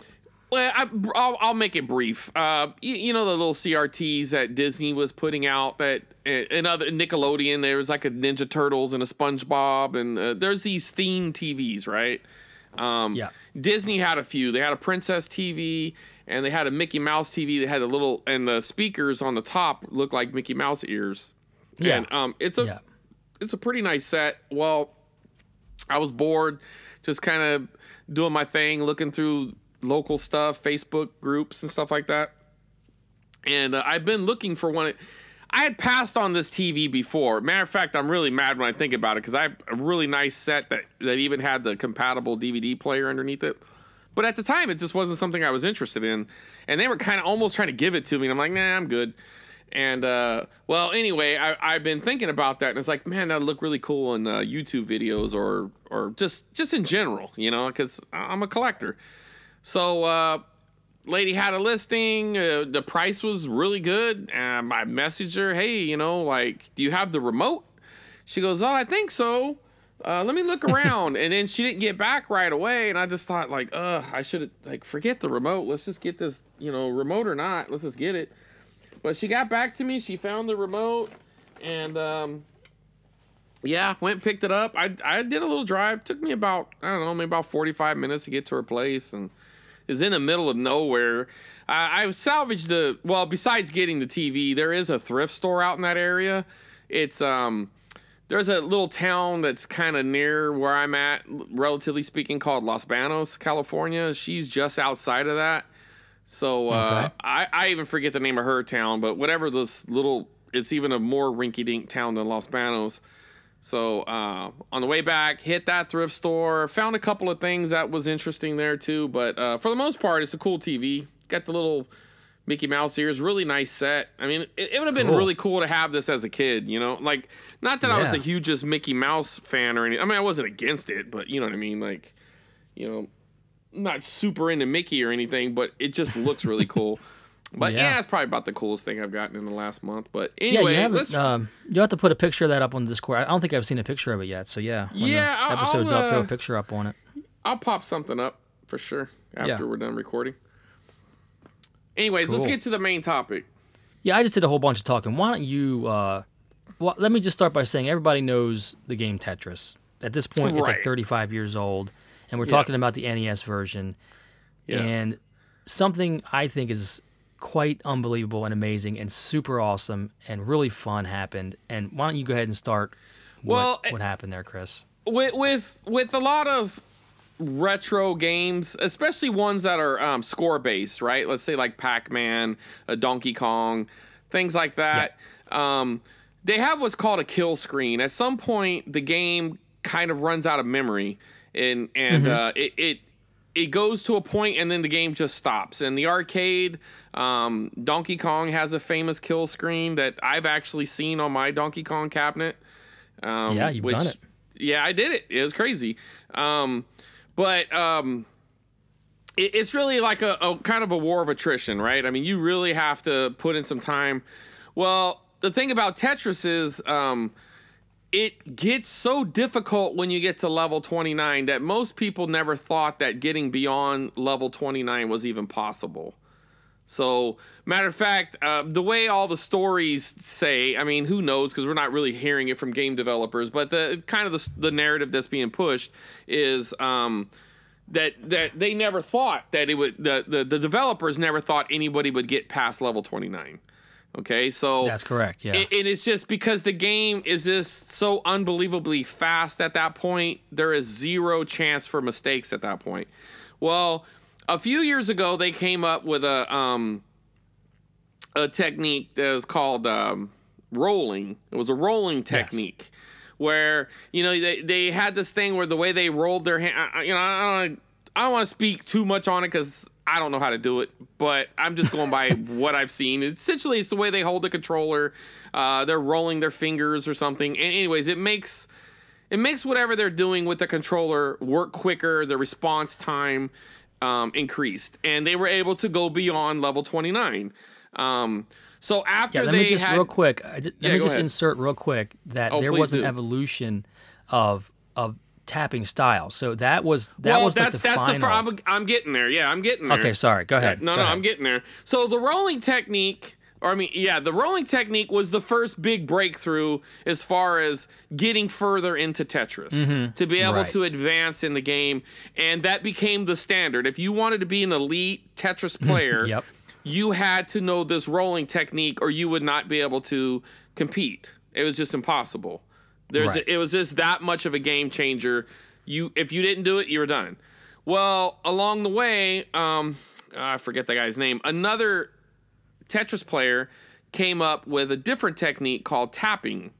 So the way they hold the controller looks odd, and I mean it's only going to work for games like this, but they're kind of holding the controller with one hand on the right side of the controller, and with their left hand they're tapping the back of the controller. So somehow by using this technique, it has increased their reaction time, the spin time, ratio for the pieces, or the what are they called again? Tetra. I forget. Something like that. Something. Whatever. Testosterone or something. Yeah, that's. I was going to say that too, but it's something like that. But anyway, they're able to increase that. So that has really blown the doors off the game. Now they're looking beyond, or they were looking beyond just high scores and stuff, because there had been go back a little bit. There's a thing within games, especially retro games, that they have what's called a TAS, right? So it's a tool assisted speed run, or it doesn't always have to be a speed run per se, but there might be another one for what we're talking about. But just think of it as a TAS, right? So what they do is they break down the code and they put in the perfect inputs on the controller, so the game thinks that it's being hit perfectly every time to complete the game as fast as possible. Well, I don't necessarily... Speed really isn't really what we're talking about here. This isn't really a speed run, but a similar thing was done. A program was created, and they were able to see that the game does crash at some point. So then it became, who's going to get to this kill screen first? Now... There was two guys going for this particular weekend. Do you remember the other guy's name? No, I just know the blue Scuti kid. Right. Well, the other guy ended up becoming the second guy to accomplish this. He's the Buzz Aldrin, right? He's the guy that came out of the capsule second. You know what I mean? Essentially, we'll just call him Buzz, okay? So Buzz... Buzz. Buzz was on his... and that's pretty disrespectful, because the guy seemed like a really nice guy. He was very supportive. He does. He's really nice. I just forgot his name. But he was on his Twitch going live, and his goal was, I'm going to keep playing until I get to this kill screen. Blue Scuti has also been trying to do this. This is 13-year-old... He goes by Blue Scuti. He also has a real name that is not in my notes that I forgot to write down. I actually wrote it down. Please His say name, it. Go ahead. His name is Willis Gibson. Willis Gibson, yes, Mr. Gibson. He saw what was going on, and it's a very competitive scene, very friendly competitive though. Like it doesn't seem like there's any hostility with these upper tier Tetris players, or for the most part. I mean, I don't know all the ins and outs, but from what I've seen, they all seem pretty chill. So he decided, you know what, I better get at it, because he's probably going to do it.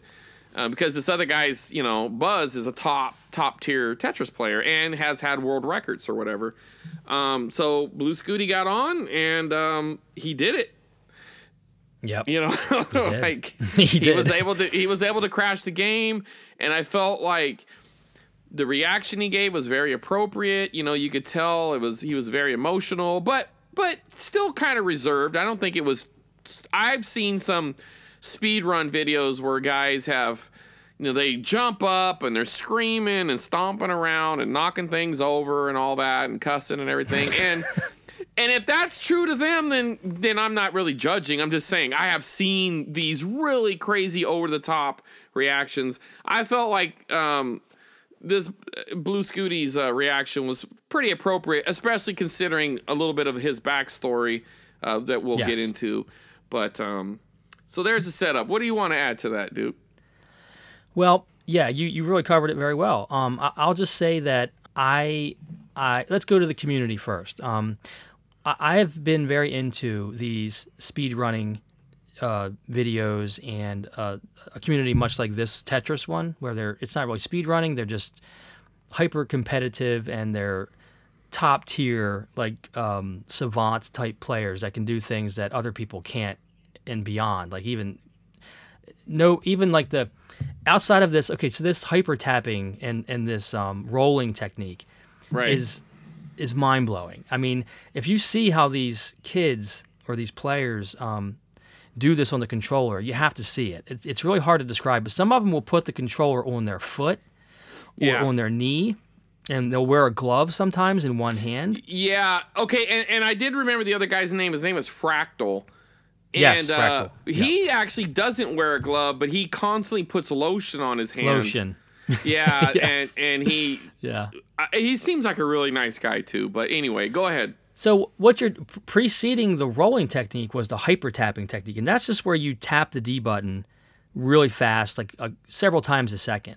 But when the rolling technique was discovered, what you're doing is you're holding a finger or your thumb on the D-pad and you're tapping, as you described, the back of the controller, like you're tapping your fingers on a table, right? Like all your fingers that in succession on the table. You're kind of doing that on the back of the NES controller, which allows you to get 10 taps a second, which they thought it was humanly impossible to move the Tetris pieces over to the sides that fast. So they thought this could never be done by a person until these techniques were discovered to allow the players to tap faster than you really can with just your thumb on the D-pad. It's just that alone is just mind-blowing that they discovered this physical technique to use an original NES controller in a new way that allows them to kind of break the game. So that right there is just really cool. And most of these players are younger. They're not like 25, 30-year-olds. These are like kids for the most part. So it's impressive. I like that these younger kids are into retro games, obviously. I think that's really cool.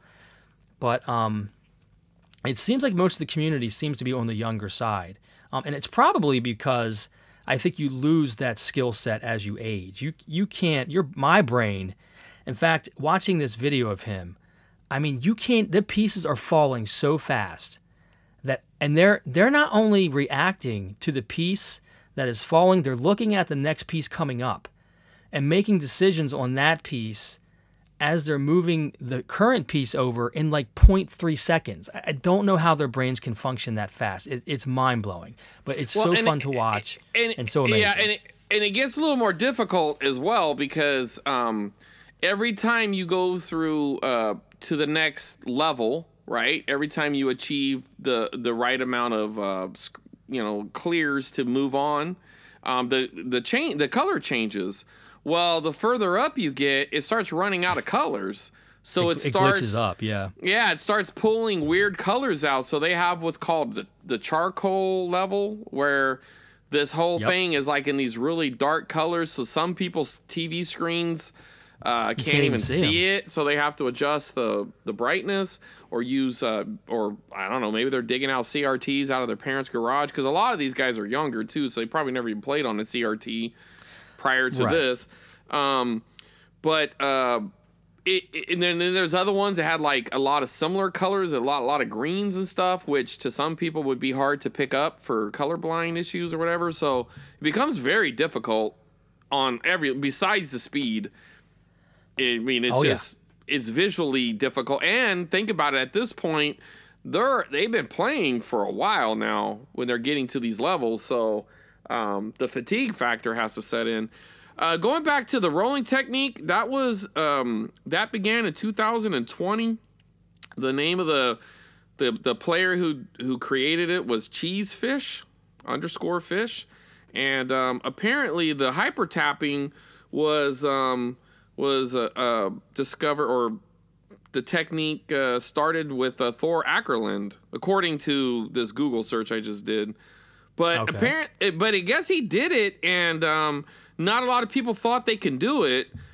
So nobody really did it for a while. And then I guess these younger kids started going back and changing it. I mean, according to what I just read, but so yeah. Hyper tapping is what is. If you're not hyper tapping, you're not gonna compete. No, you have to use these techniques. Otherwise, it's like impossible to move the Tetris pieces fast enough. I mean, you can still get to roll, these levels, but you're never gonna. You can be old like those old losers who are still rolling, right? You can't. No, I think you got it backwards. I think hyper tapping preceded rolling because Blue Scuti and the other guy were using rolling. That's where you tap it on the back of the controller. Oh, maybe. Okay. That's the rolling. It's not tapping. Hyper tapping. Okay. Am I saying hyper it wrong? Tapping is when Did I say? Okay, let me see.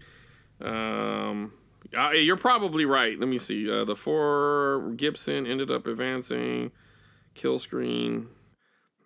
Mysterious rolling technique. Yeah, he's the master of the rolling technique, surpassing the hyper tapping. All right, so everything I said earlier, just flip that. The hyper tapping came first. And then the rolling. Yeah. Well, it's weird because they're tapping on the back of the controller, right? They are, but they're rolling their fingers. It's like they're tapping. Rolling. Yeah, no, you're right. They are just kind of rolling their thing. So yeah. Anyways, so that's the current. Got that backwards, but it's the current technique. Thing is rolling. Yes, hyper tapping was the old fun. That's what the old timers do. If you want to be with these young kids, right? These Gen Zs, you can only get so far with rolling. You can't get to these. You can't crash the game with rolling hyper tapping. It's not going to work. Hyper tapping, you have to roll. Yes. Let's get that straight. You want to roll, not tap. So yes, back to the kind of the details of this. Much like you just mentioned, they go into this, and you know me, or maybe you don't know this about me, but I love glitches in old games. Oh yeah, and we both have a connection, Chris. You and I, we both love our favorite episode of the AVGN is the Glitch Gremlin episode. Yeah, absolutely. And I've always been intrigued by breaking games like this and going outside of the boundaries and finding these weird things that even the developers didn't know were going to happen. I just find that absolutely fascinating. And that's kind of what happened here. They were mentioning that even the developers didn't think anybody would ever get this far.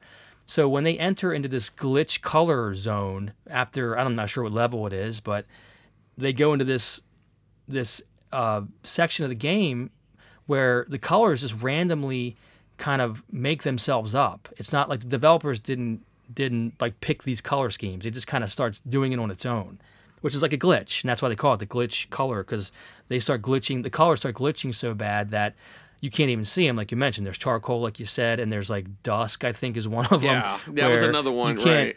Yeah, you really can't see the colors because they're all dark, and they're like the same color as the background of the TV or whatever.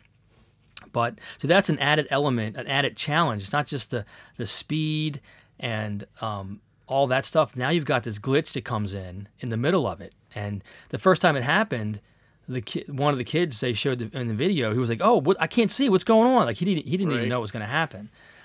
But they got this stuff down. They break these games down in the code, and they can find out so many different things. Like you were talking about with the speed running, maybe they use AI in some instances or programs that know exactly what's going to happen and know exactly what line will crash the game. So they knew that, like you said, that the game was going to crash, but nobody had ever done it without a program. Well, so that's where even watching his Blue Scuti's video, I mean the video of him actually beating it, right? You could watch the whole game. I watched the whole thing. I did too. It was very it was great. It was interesting to watch too. But there's that's the thing about the crashing. You would think that with like the Donkey Kong game, right? When I crash it, it's about being at a certain level. So once you get beyond a certain part, it crashes. Same thing with the Pac-Man. When you in the arcade, whenever you get to the kill screen, you know you're there because half the screen is glitched. You can't even see the board. And in order to get a perfect Pac-Man game, you got to get all the dots, and they're still technically there. You just can't see them. So you have to have that kind of memorized. But with this, it goes beyond just the level that you have to be on. I guess you have to get to a certain point where you can begin to crash the game, but it's about it's a combination, right? Because he only needed to clear one line, and for whatever reason, if he cleared the one line and one line only, it would crash the game. But that's he accidentally dropped it in the wrong spot, and he cleared 4 lines, which didn't crash the game. So, that was almost kind of a defeat for him in the moment. He almost, I don't want to be harsh, but he almost blew it, right? Because had he not recovered... He even said, I missed it during the play. He said, I missed it. Yeah, and had he not recovered, he wouldn't have crashed the game. He would have still had some records. He had gotten the highest score at that point and a few other records, but he wouldn't have been the first to crash the game. And he had already broken. There's level, there's score, and there's lines. So he had already broken all 3 of those, and he was going for the screen crash. Right. So he almost missed it, and he ended up recovering. But I also went and watched Fractal's video because he just crashed the game as well, and he actually did it quicker. He actually did it faster, which is considered the new record now. He'll never be first, so you can't take that from Blue Scuti. That's correct, but he did it on the first level you could do it on. Yeah, the first qualifying level. So now there's thoughts of getting to. I think they believe. I might be remembering this wrong. That 255 might be the last level. I think, or something like they have determined what would be the last level they could possibly get to. So that's another challenge that some of these guys are going for. I just love this. This is crazy. Yeah, I'll just say right now, the Tetris scene is alive and well. These and it's got a whole batch of fresh blood. So anybody who used to be in the game, if they're gone, don't matter. There's all kinds of new kids picking up that torch. This is why one of the reasons I love retro gaming and always will. So this is a 34-year-old game, 35, 33, whatever it is, over 30-year-old game that these young kids are playing, and they're finding new ways to play them and new challenges and once they get to level 255, whatever, there's got to be something else they'll figure out to do to another accomplishment through this game or another similar game, maybe the Tenjin version or something, whatever. But to drag this much life Mario. right, to drag this much life out of a retro game, and for it to generate this much enthusiasm, this kid made headlines all over the place, and we'll talk about that more in a minute. Yeah, but this was such an amazing accomplishment for this kid for someone's brain to be able to function this quickly and with this much precision. I can't comprehend. As you know, we played this game for the Beat the Bandy Challenge, and I am particularly bad at Tetris, and I tried my hardest. And you came in last place in the Bandy Challenge. It was my first loss to Matt's wife, Krista. Is that her name? Correct? Yes, okay. That was the first bandy to actually win the Bandy Challenge. That is correct. And I tried so hard, and I have a deep appreciation for this because I'm not good at these types of games. These puzzle games where your mind has to work very fast and you have to think ahead. That is not my strength in video games. So I appreciate the skill behind it because it's something I don't have. So compared to this kid, I got nowhere in Tetris. So to see this 13-year-old kid go so far, almost beyond what they thought a human being could even do, I just think is awesome and fantastic. And back to his reaction, it was so, I'm watching that video and I'm smiling ear to ear. And when he beats it, yes, he's hyperventilating and he's freaking out. And I'm smiling. It was too bad. Yeah. No, I think it was genuine. I think it was sweet. I missed it. Oh my god.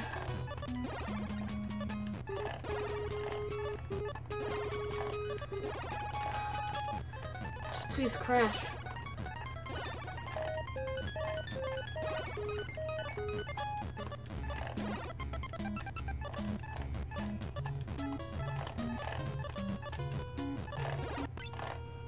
Oh my god! Oh my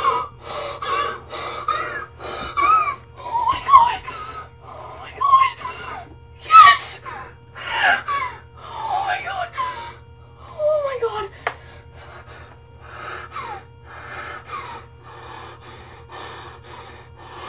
I'm gonna pass out. I'm gonna pass out. Oh my god. I can't feel.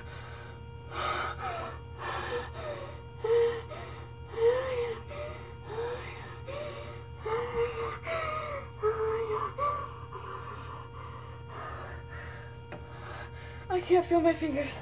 I can't feel my hands. This kid obviously was just super excited. I mean, to achieve something like that and to know that you're the first one to do it from a game that is this old, that's a big accomplishment. And I don't consider that a superficial thing. I don't consider that a waste of time or anything silly. I think that is heart, determination, dedication, all these virtuous things that I think are good that you really shouldn't take away from someone for, even though it's a game or it's a toy, whatever you want to say. I just think it's a great moment in retro gaming history that will probably, I mean, again, it made headlines around the world. So it's that big of a deal, and I think it's warranted. I think it really deserved it, and I think it's that neat of an accomplishment. And back to the community, as you mentioned, I'm also drawn to this community because, and also speedrunning community, it does seem like it's a little more healthier, I'll say, because unlike, I guess, the general gaming community, which can be, to use a phrase, toxic and divisive and get all these opinions about emulation and stuff, and yeah. gatekeeping and all. Now, we all have our opinions on what we like, but I don't ever judge anybody for doing things differently, using save states, whatever. You got all that nonsense. You got all different. But in this community, these are like the upper end competitors. These are like savants. I don't know if that's the right term, but these are really, really skilled outside of the norm. And they seem to genuinely like support each other and cheer each other on, and it's competitive, but I have yet to see anything in the speedrunning community or this Tetris community or other games like this where you're doing these amazing things that seem to be toxic or negative. It seems a little more healthy than I'm used to seeing in the gaming community, and that does attract me because I like seeing that. Now, I'm sure it exists. They are humans. Well, of course, there's I'm sure there's probably drama some here and haters there. stuff, yeah. But you're not.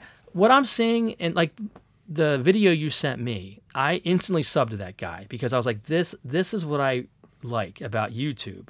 Yeah. Is this kind of content. There's no e-begging or Patreon. He's just a kid in front of a camera or a young person in front of a camera, passionate about this thing. And the video that you sent me, he was also a Tetris champion to some degree, but he did a great job with this video. He was very well spoken. It was very well put together. You got to have decent lighting and sound and stuff like that for it to be entertaining, but I just like that these videos are a little more simple and they're just people that are passionate about their hobby or whatever they're into, and it's outside of a lot of the stuff that we see in the community sometimes with like Pat the NES Punk. And I don't know if you saw this recent drama with that the guy that had the charity. So the completionist, how completionist, he yes, held all that. back, or allegedly, let's not get sued, but he allegedly held a bunch of money back or his company, and they didn't donate a lot of charity. He has a lot of charity drives, right, where they're raising money for dementia. And it was supposed to be because his mother died from dementia, and it was something that was near and dear to him and his family, and they several occasions through several different charity events had raised a substantial amount of money. And I'm not quite sure who got on his case and who started looking around, but somebody discovered that he hadn't donated the money. So kind of, video here, video there. You know, one thing you don't want is that Carl Jobs. You don't ever That's want to who it see was. your and you don't never want to see your name and Carl Jobs. You don't want to see that. If you are screwed, man. That dude don't play. Billy Mitchell and now Gerard. Yep. They found out the hard way. I saw some of that drama, and just like that's what I'm talking about. You're not. I don't see any of that kind of stuff in the speedrunning community or a Tetris community or whatever. I mean, there's the occasional cheating scandals. There's definitely and Carl has on his channel. That is something that I actually. I'm not gonna lie. I enjoyed all this Gerard drama. I mean, I've been watching some of it too. I'm not gonna lie. I hate to see anybody fall from grace. Okay, like that sucks. You know, you've done all this work and you know and all these people are supporting you and he's disappointed a lot of people.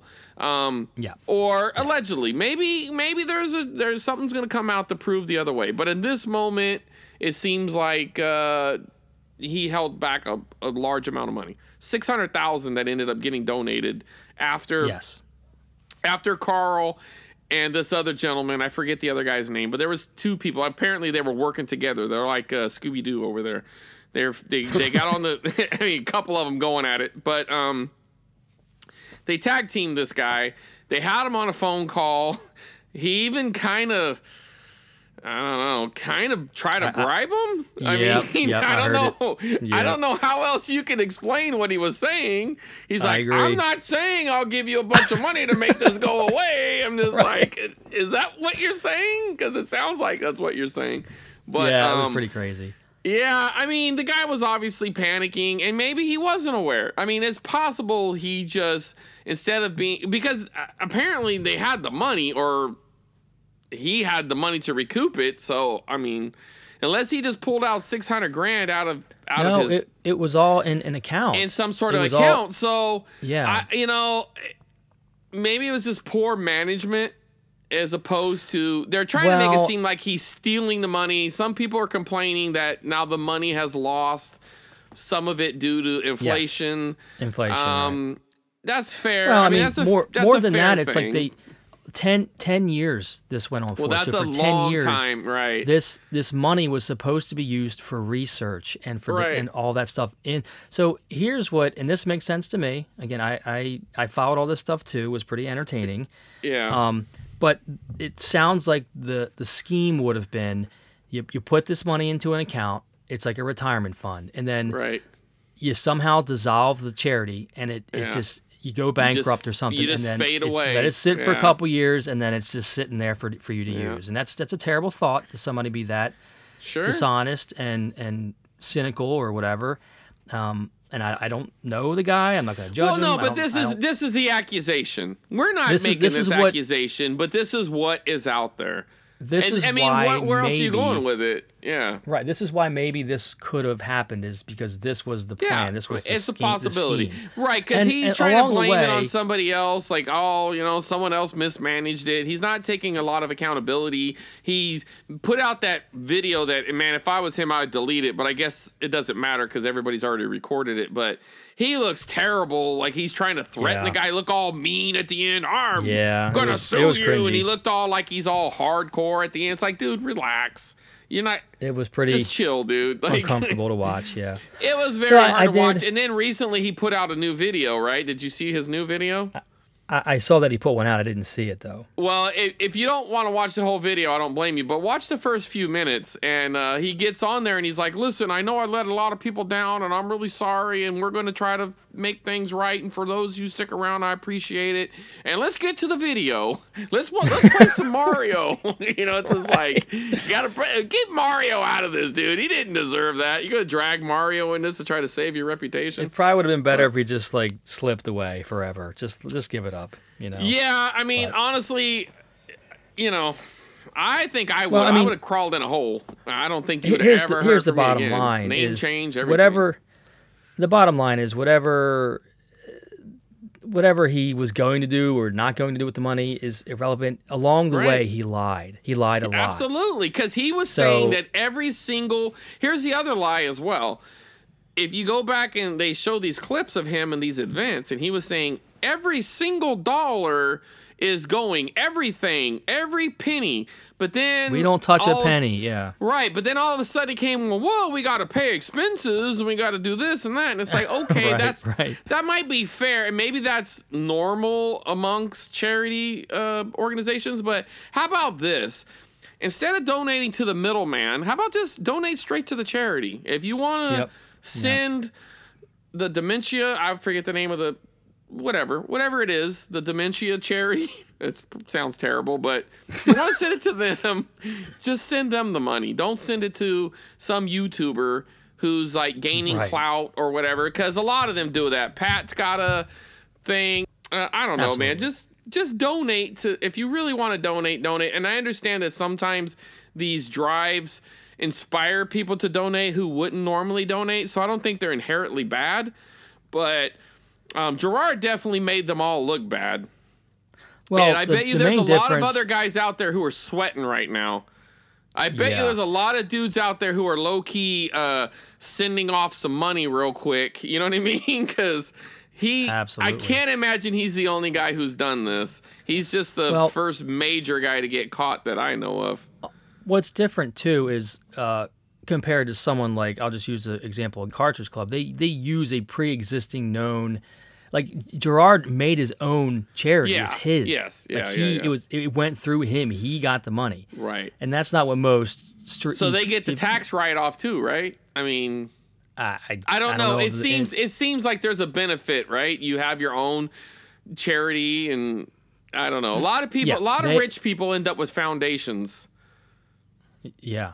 You know what I mean? So, a lot of other streamers and Twitchers or whatever, and they'll just use, I forgot the name of it. It's a very common one. And it's just, you're just helping them out. You're not like the Cartridge Club doesn't bring money in and then disperse it. No. I know. Yeah, definitely. And we're not talking about the same level of donations here. We're talking about, which was potentially $1 million. Yeah, and potentially, I mean, he might have just scratched a check for 600 gur, but... I mean, we don't really know. I don't know. I mean, I'm sure somebody's going to know when they start going through all his records. Yeah, it's out there now. But anyway, back to the point is there's not drama like that in this community. It just seems like a bunch of young kids playing Tetris, trying to break records, going to events, Yeah. It seems very wholesome. It does. And again, there's always going to be stuff going on, and no matter what community you are a part of. But it seems a little more just focused on the competition and the games, and where, again, back to the general gaming community, where people will also talk about politics and other things, and it all intertwines together, and that's where you get your divisiveness and all the stuff that is what I don't like. But so it is kind of refreshing to see this community that seems to be operating back to the way I remember when I first got into the community, where I didn't know everybody's politics and didn't want to know everybody's politics. I just wanted to share my hobby with other people. And that kind of slowly went away over time as these YouTube personalities got more popular and they had to put out content. And then you had drama with like even AVGN with stealing people's works and stuff like that. It's just... even him, who's really good at staying away from drama, even got involved in some for a while. Sure. So anyway, I am attracted to this community, and I think it kind of lends itself to some of these personalities that we're seeing with like Blue Scuti, who just seem very innocent and genuine, and they're just trying to do their thing and achieve a goal or whatever. So now I guess we can talk about there was some drama involving him specifically. Yeah. And so this is interesting. So as I mentioned, we really should have the reporter's name, right? But I don't think neither one of us wrote that down. I did not. She is from Australia. Why don't you She's go not ahead American. and Google it? Yeah, it was awkward. You know what? Give me a second here. All right, I looked it up, and it was a Sky News anchor. Oh no, it was a British anchor. Her name was Jane. How'd you say it again? Secker? S-E-C-K-E-R? Yeah, Skecker. There you go. That name. Anyway, she just had like this sarcastic crap to add in, like, oh, you need to go outside and the same old tired ass tropes about video gaming. Oh, maybe you need to go outside and get some sun and go play or something. It's like trying to diminish, like trying to shit all over this kid after he, had this very heartwarming moment. He had accomplished this goal and, not hurting anybody. His mother's very supportive. It seems like he's in a good space. The community, everybody seems really kind to him. And, this lady, this old hag over here just trying to take a shot at him for absolutely no reason. And it's just such a boomer thing to do. You know what I mean? Well, 13-year-old American Willis Gibson has technically proven that wrong. He beat the original Nintendo version of the game by reaching such a high level that the coding froze. That left the program unable to generate any more falling blocks. As a mother, I would just say step away from the screen, go outside, get some fresh air. Beating Tetris is not a life goal. Speaking of fresh air, let's get a look at the weather. It was obnoxious, and there is a reason. There is a reason for it, and the reason is something out there that happens a lot that is a problem. And it's the social media driven mindset where everybody's got to know what you think. And you think what you think is so important that you just have to say it. And here's a news anchor who has a platform, and who could watch this video of this sweet kid doing this thing? His mother comes in, gives him a high five. There's this dogs barking in the background. It's a sweet setting. Now, also his father just passed away. Yeah, I was gonna say his father also passed away recently. Relatively last recently, month, with a few months or something, right? So and he dedicated this achievement to his father. He had this really heartwarming interview talking about how he knows his father would have been proud of him because his father was very supportive, and this lady's got to just say this, I mean, maybe it wasn't as mean-spirited as we're taking it, but it was definitely no reason to throw it in. The way she said it, and very condescending. Knowing the mindset of people like her, right? It's condescending, it's snooty, it's judgmental, and it's obnoxious. And I thought, I'm not one to jump on a bandwagon and bash people and virtue signal, and I would never say something like that. Well, I've never been like that. But man, that when I saw that video of her, I was like, who could watch this video and have something bad and find something negative to say? I don't understand people like that. To me, I was smiling ear to ear.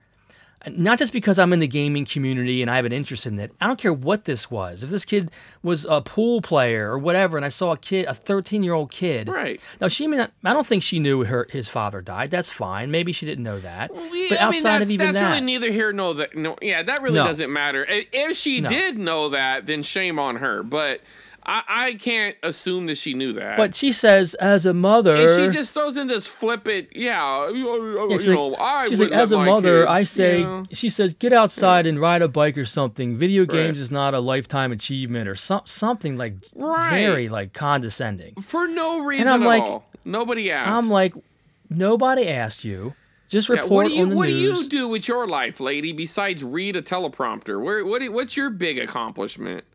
You got a job. Well, big deal. She got all kinds of backlash. Oh, she got dragged pretty hard, dude. From all over the place. I think I didn't see it, but I think she did put an apology out there, and good on her. Of course, she was probably pressured to do it. Yeah, of course. But one of my favorite rebuttals to her ridiculous comment.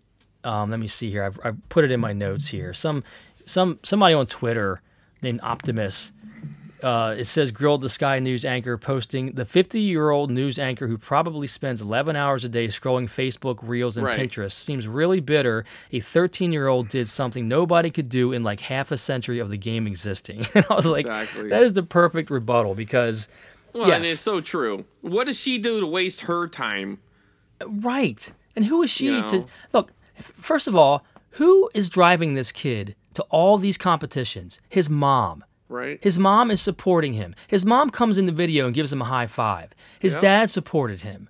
That's all I need to know. If his parents and his family support him in this endeavor, And who says he doesn't go outside and ride his bike? How does she know how much time he spends? She First really of all, don't playing know. this game. Yeah, and she you don't even knows know nothing. what time it was. It could have been a Saturday night late at night when he's playing this game. You don't know what this. You're making wild assumptions. And so what if all he does is want to play video games? Who cares? It was an opportunity for her Right. to make herself feel better than him. It was. Sure. This is stupid. This is silly.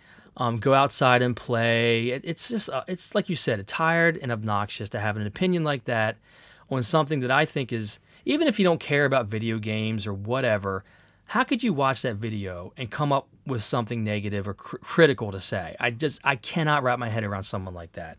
So she deserves all the backlash that she got. It was completely obnoxious. Well, in contrast, earlier today you had sent me an interview that you had found. It was another news interview where they were interviewing the mother and him, and he was going over a little bit of the story. You know, it's condensed because, they only give him like 4 minutes or whatever. But you could tell that they definitely did not want to get shit on. So they were... They caught wind of the backlash. Great, Yeah, they were not getting backlash. I say the only thing that lady said that bugged me, I believe she said... like an over-the-top reaction or something like that. And I just thought, who are you to say that's over-the-top? Or however she phrased it. It was an over-the-top accomplishment. That's why. It matched what he did. Dude, if you've ever... Okay, and I'm nowhere on that level of what this kid accomplished, but when I got the first no-death run on Contra... My blood was pumping, adrenaline was pumping. You know what I mean? Like, in the moment, when you're gonna beat it, but you don't want to blow it. That's a lot. And Chris, when it's every done, time I beat the bandy, I get up in my room, I do a backflip, I do a dance. Yeah. Every time I beat him, Wow. it's the same exhilarating feeling. We really need to see some video of that, but. But here's what I'll say. I mean, I fully support. As a 48-year-old man, I support these endeavors in children. I think they're healthy. I think they're good. Look, I don't think this kind of thing is supported enough. Yes, you have to keep yourself in check. Yes, if you stay in front of your TV all day long, every day, and do nothing else, that is not healthy. But at the same time, this type of achievement, it shows virtues that are not celebrated much anymore in our culture. Dedication, tenacity, mental strength, concentration, drive. There's something to be said for the human spirit that just wants to accomplish something, even if it seems superficial or silly to some people. If it's a game, yes, but he worked at something and met a goal and achieved it. This is why we have skyscrapers. This is why we have iPhones and people landing on the moon, because we have this spirit about us that just likes to progress and to move forward and to accomplish things. And that is not celebrated anymore. I don't want to get political or anything, but more I see now is you deserve this. You should get this, but not you should work hard for this, and you may not achieve it, and you may not be a winner at everything, but try, put your backbone into it, work hard, make sacrifices. Those types of things I celebrate. And when I see a young person like this work hard, dedicate some time, put some skill and mental strength into something, I celebrate that. And I wouldn't say a negative thing about it. Now, yes, if it's detrimental to his lifestyle or his health, you got to step in. You got to keep that in check. There's like anything people else. who I know from a family member who got hooked on Diablo and those kind of games where they're spending a lot of time at the computer. I mean, there are situations like that, and okay, well, this kid's going to school. I mean, I had no indication that he's not a normal kid doing a lot of normal things. This is his hobby. You don't know. Well, you don't know what kind of neighborhood you don't know anything. They're making a lot of assumptions. You know what I mean? Look, he just got in front of a television camera with adults on a couple of different news interviews and spoke very clearly, very well, with confidence.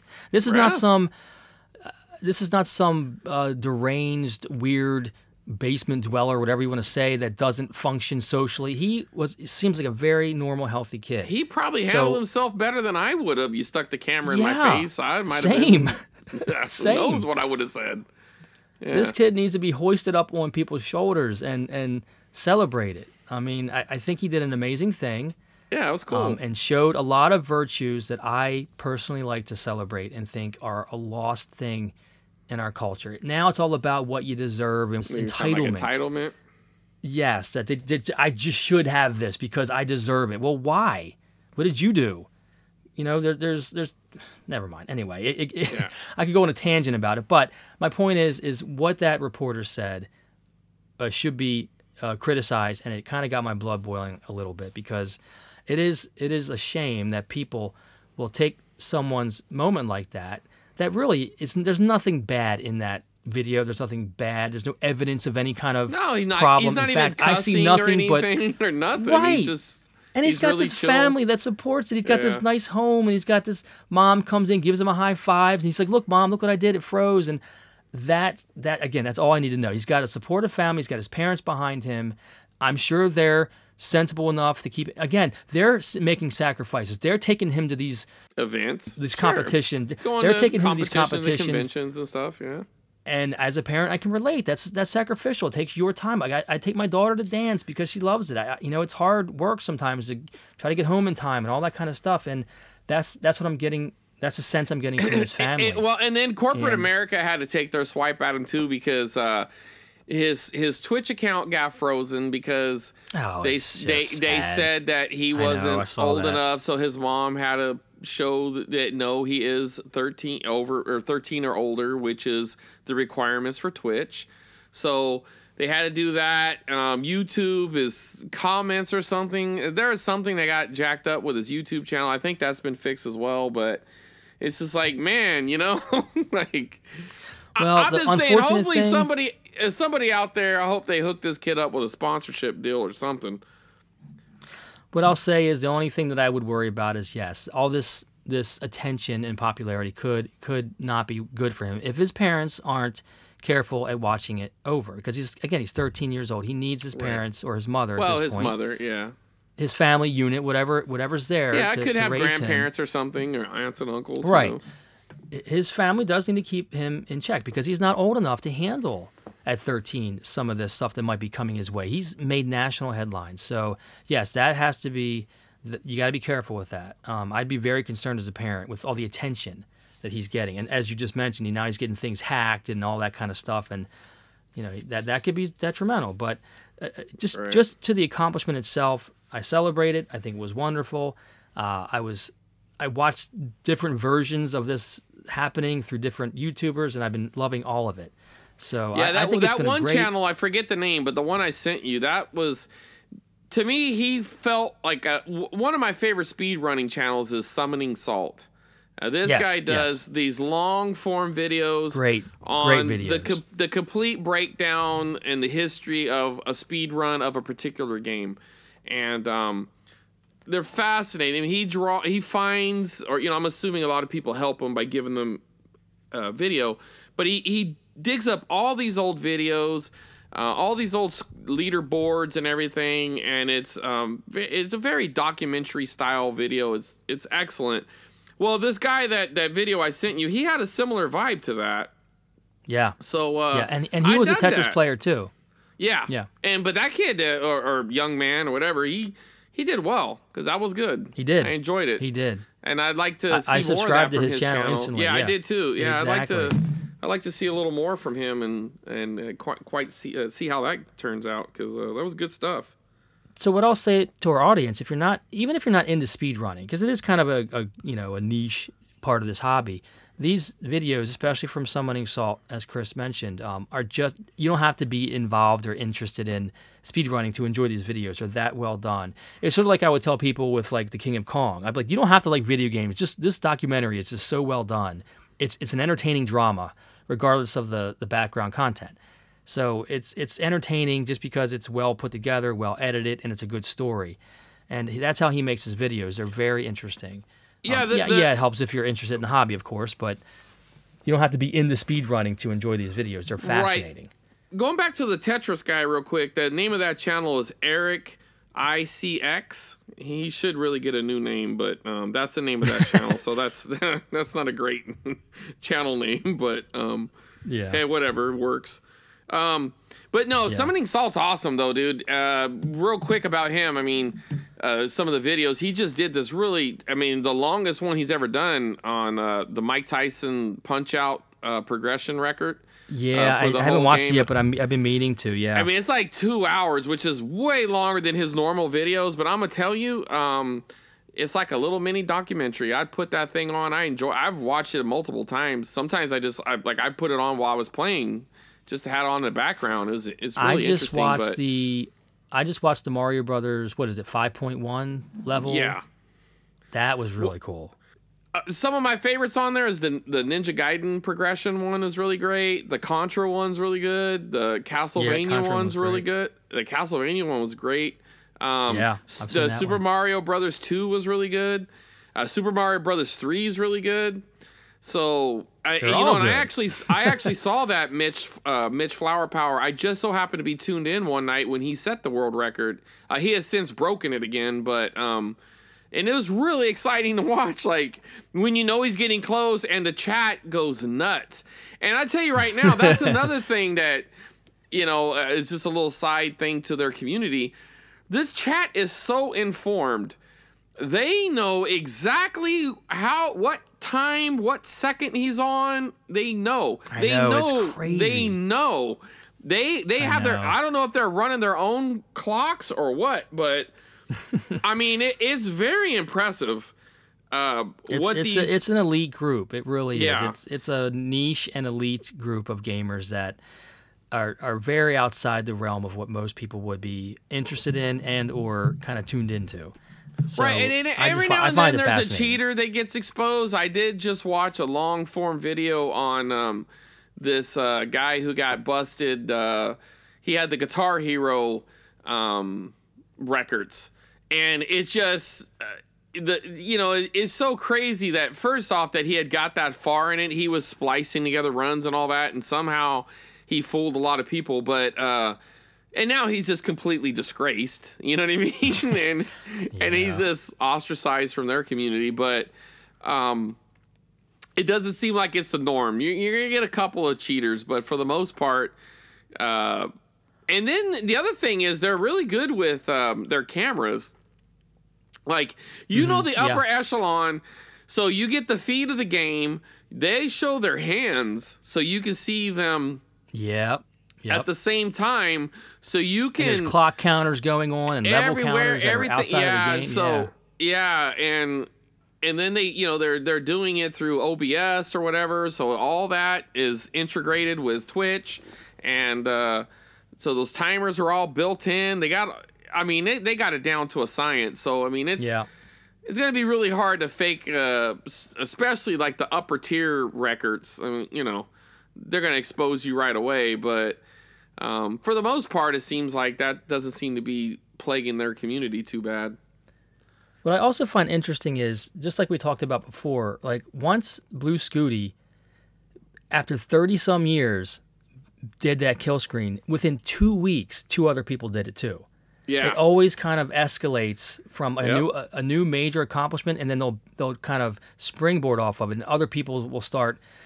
Well, I guess they'll watch his technique and they'll do it themselves, and then they'll build from there, and they'll try to beat that, and it just kind of goes on and on and on, and it's just so cool to see.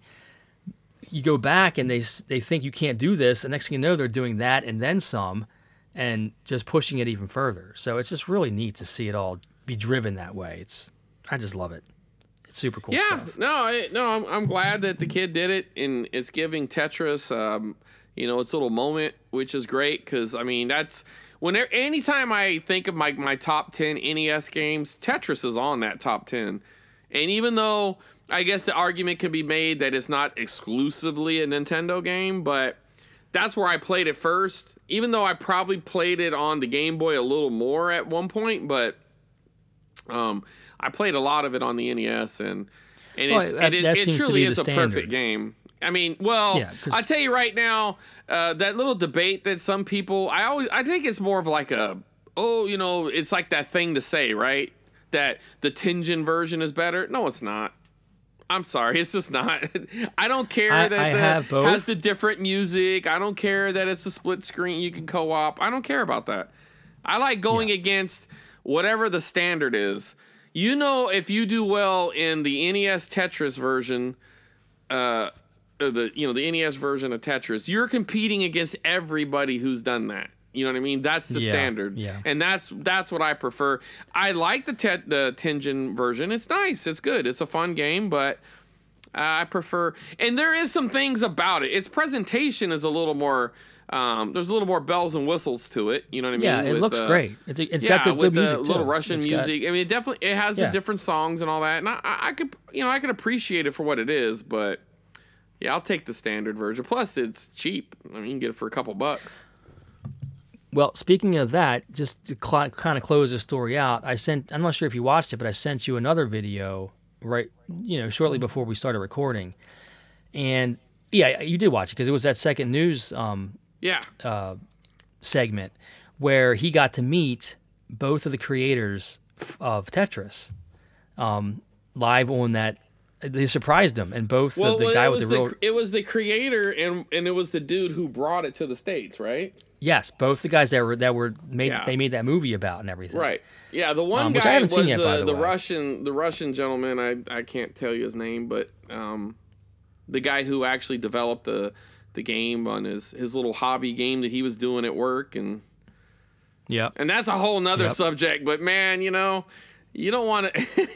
It's funny because it's like that belongs to Russia because you're an employee here and you did it at the company. So it's like, well, he's lucky he didn't end up in Siberia or something. So here's this 13-year-old kid who does this amazing accomplishment, and he's on this news segment, and they surprise him, and he gets to meet the two people behind the original Tetris game that was brought to America. So how cool is that he gets to do that, and good on him. And he was the first to crash the game, and people are going to probably go past him, and he'll continue to compete. Sure. But nobody can take away this moment from him. This was his first, or the first time it was ever broken or crashed and got to that freeze screen. And I just think it's a neat little story and place in retro gaming history that I just found something worth talking about, especially with that stupid reporter making that comment and bringing that conversation on. Yeah. That was good that she said it in a way, because it brings up this conversation, which I think is worth having. Yeah. Let's not all be so opinionated. We don't have to tell everybody everything that pops into our head so we feel good about ourselves. Let's stop doing that, everybody. It okay? was a weird flex by her. Like, here's this young child, and it's like, man, just would you say that to your? Maybe she would. I don't know. Maybe that's who she is. But I don't know. It's strange. Well, I guess she's a great mother if she doesn't let her kids play video games and she forces them outside constantly. That's great.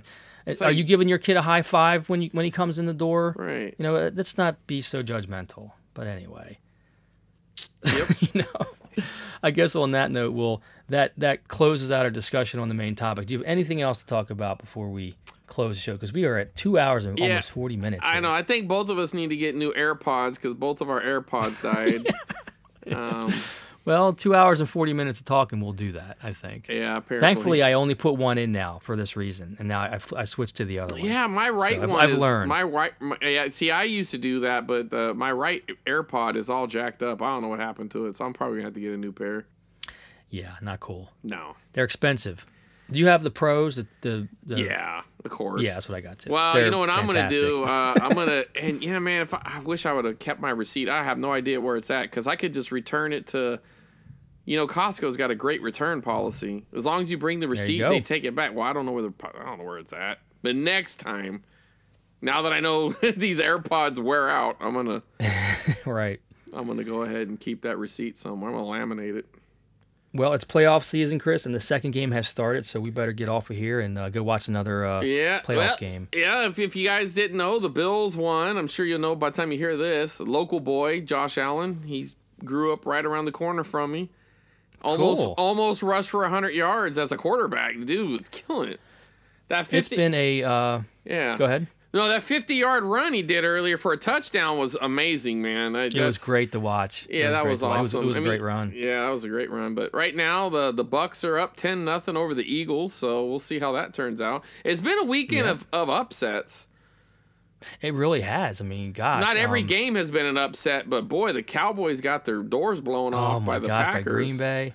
Woo. It's been a fun late season and playoff season already. It's been really some really good games. And my Ravens obviously are in the took the #1 seed, and I'm real excited to see them play this weekend. So it's great that my team is in the playoffs again. So we'll see how it all plays out. But they got a good chance, I think. Lamar Jackson's they're been playing the looking, Texans. The Texans next week. Now that's a scary up and coming team. Is. They're playing real loose, but I think the Ravens are definitely the better team, and they'll probably win. But we'll see. This is the best Lamar has looked for me. I think he looks the most comfortable. Well, he's coming to his own. He's definitely become a little more well-rounded and mature in his quarterbacking. So it's fun to see him kind of come up like that. And really you know what? And here's something to be said. A lot of times you hear people talk about these entitled athletes, and they get paid.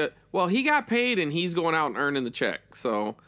That's right. There's one for the guy who held out. The guy held out. He wanted what he thought he was worth compared to the market, and he ended up getting it. And he gave them one of his best seasons, or at least for a team record wise. He's rushed less, which is good because he's healthy going into the playoffs. This is like the first time I think he's been this healthy going into the playoffs. So.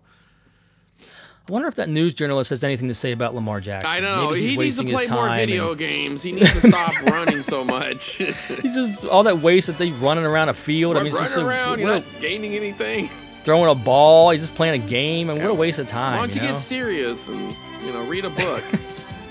Become a news journalist, like a real person. Yeah. Right? Read a teleprompter. That's how you do it.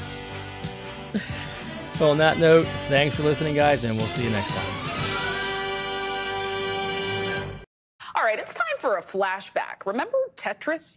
The classic video game where you try to stack the falling blocks before they reach the top of the screen. You see it right there. Well, it was created back in 1984, and for decades it was considered unbeatable. But that's not the case anymore. And why? Well, a 13-year-old Willis Gibson made it further in the game even than the developers anticipated. He quite literally crashed the code. And our Valerie Castro is here with an absolute blockbuster of a story. Valerie, how did he do it?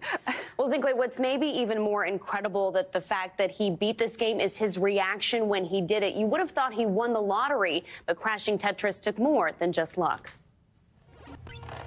Oh my God! I'm gonna pass out. Despite his over-the-top reaction, 13-year-old Willis Gibson did not pass out, but he did beat the video game Tetris, a feat thought to be nearly impossible. I can't feel my fingers. In fact, he's believed to be the first person to do so.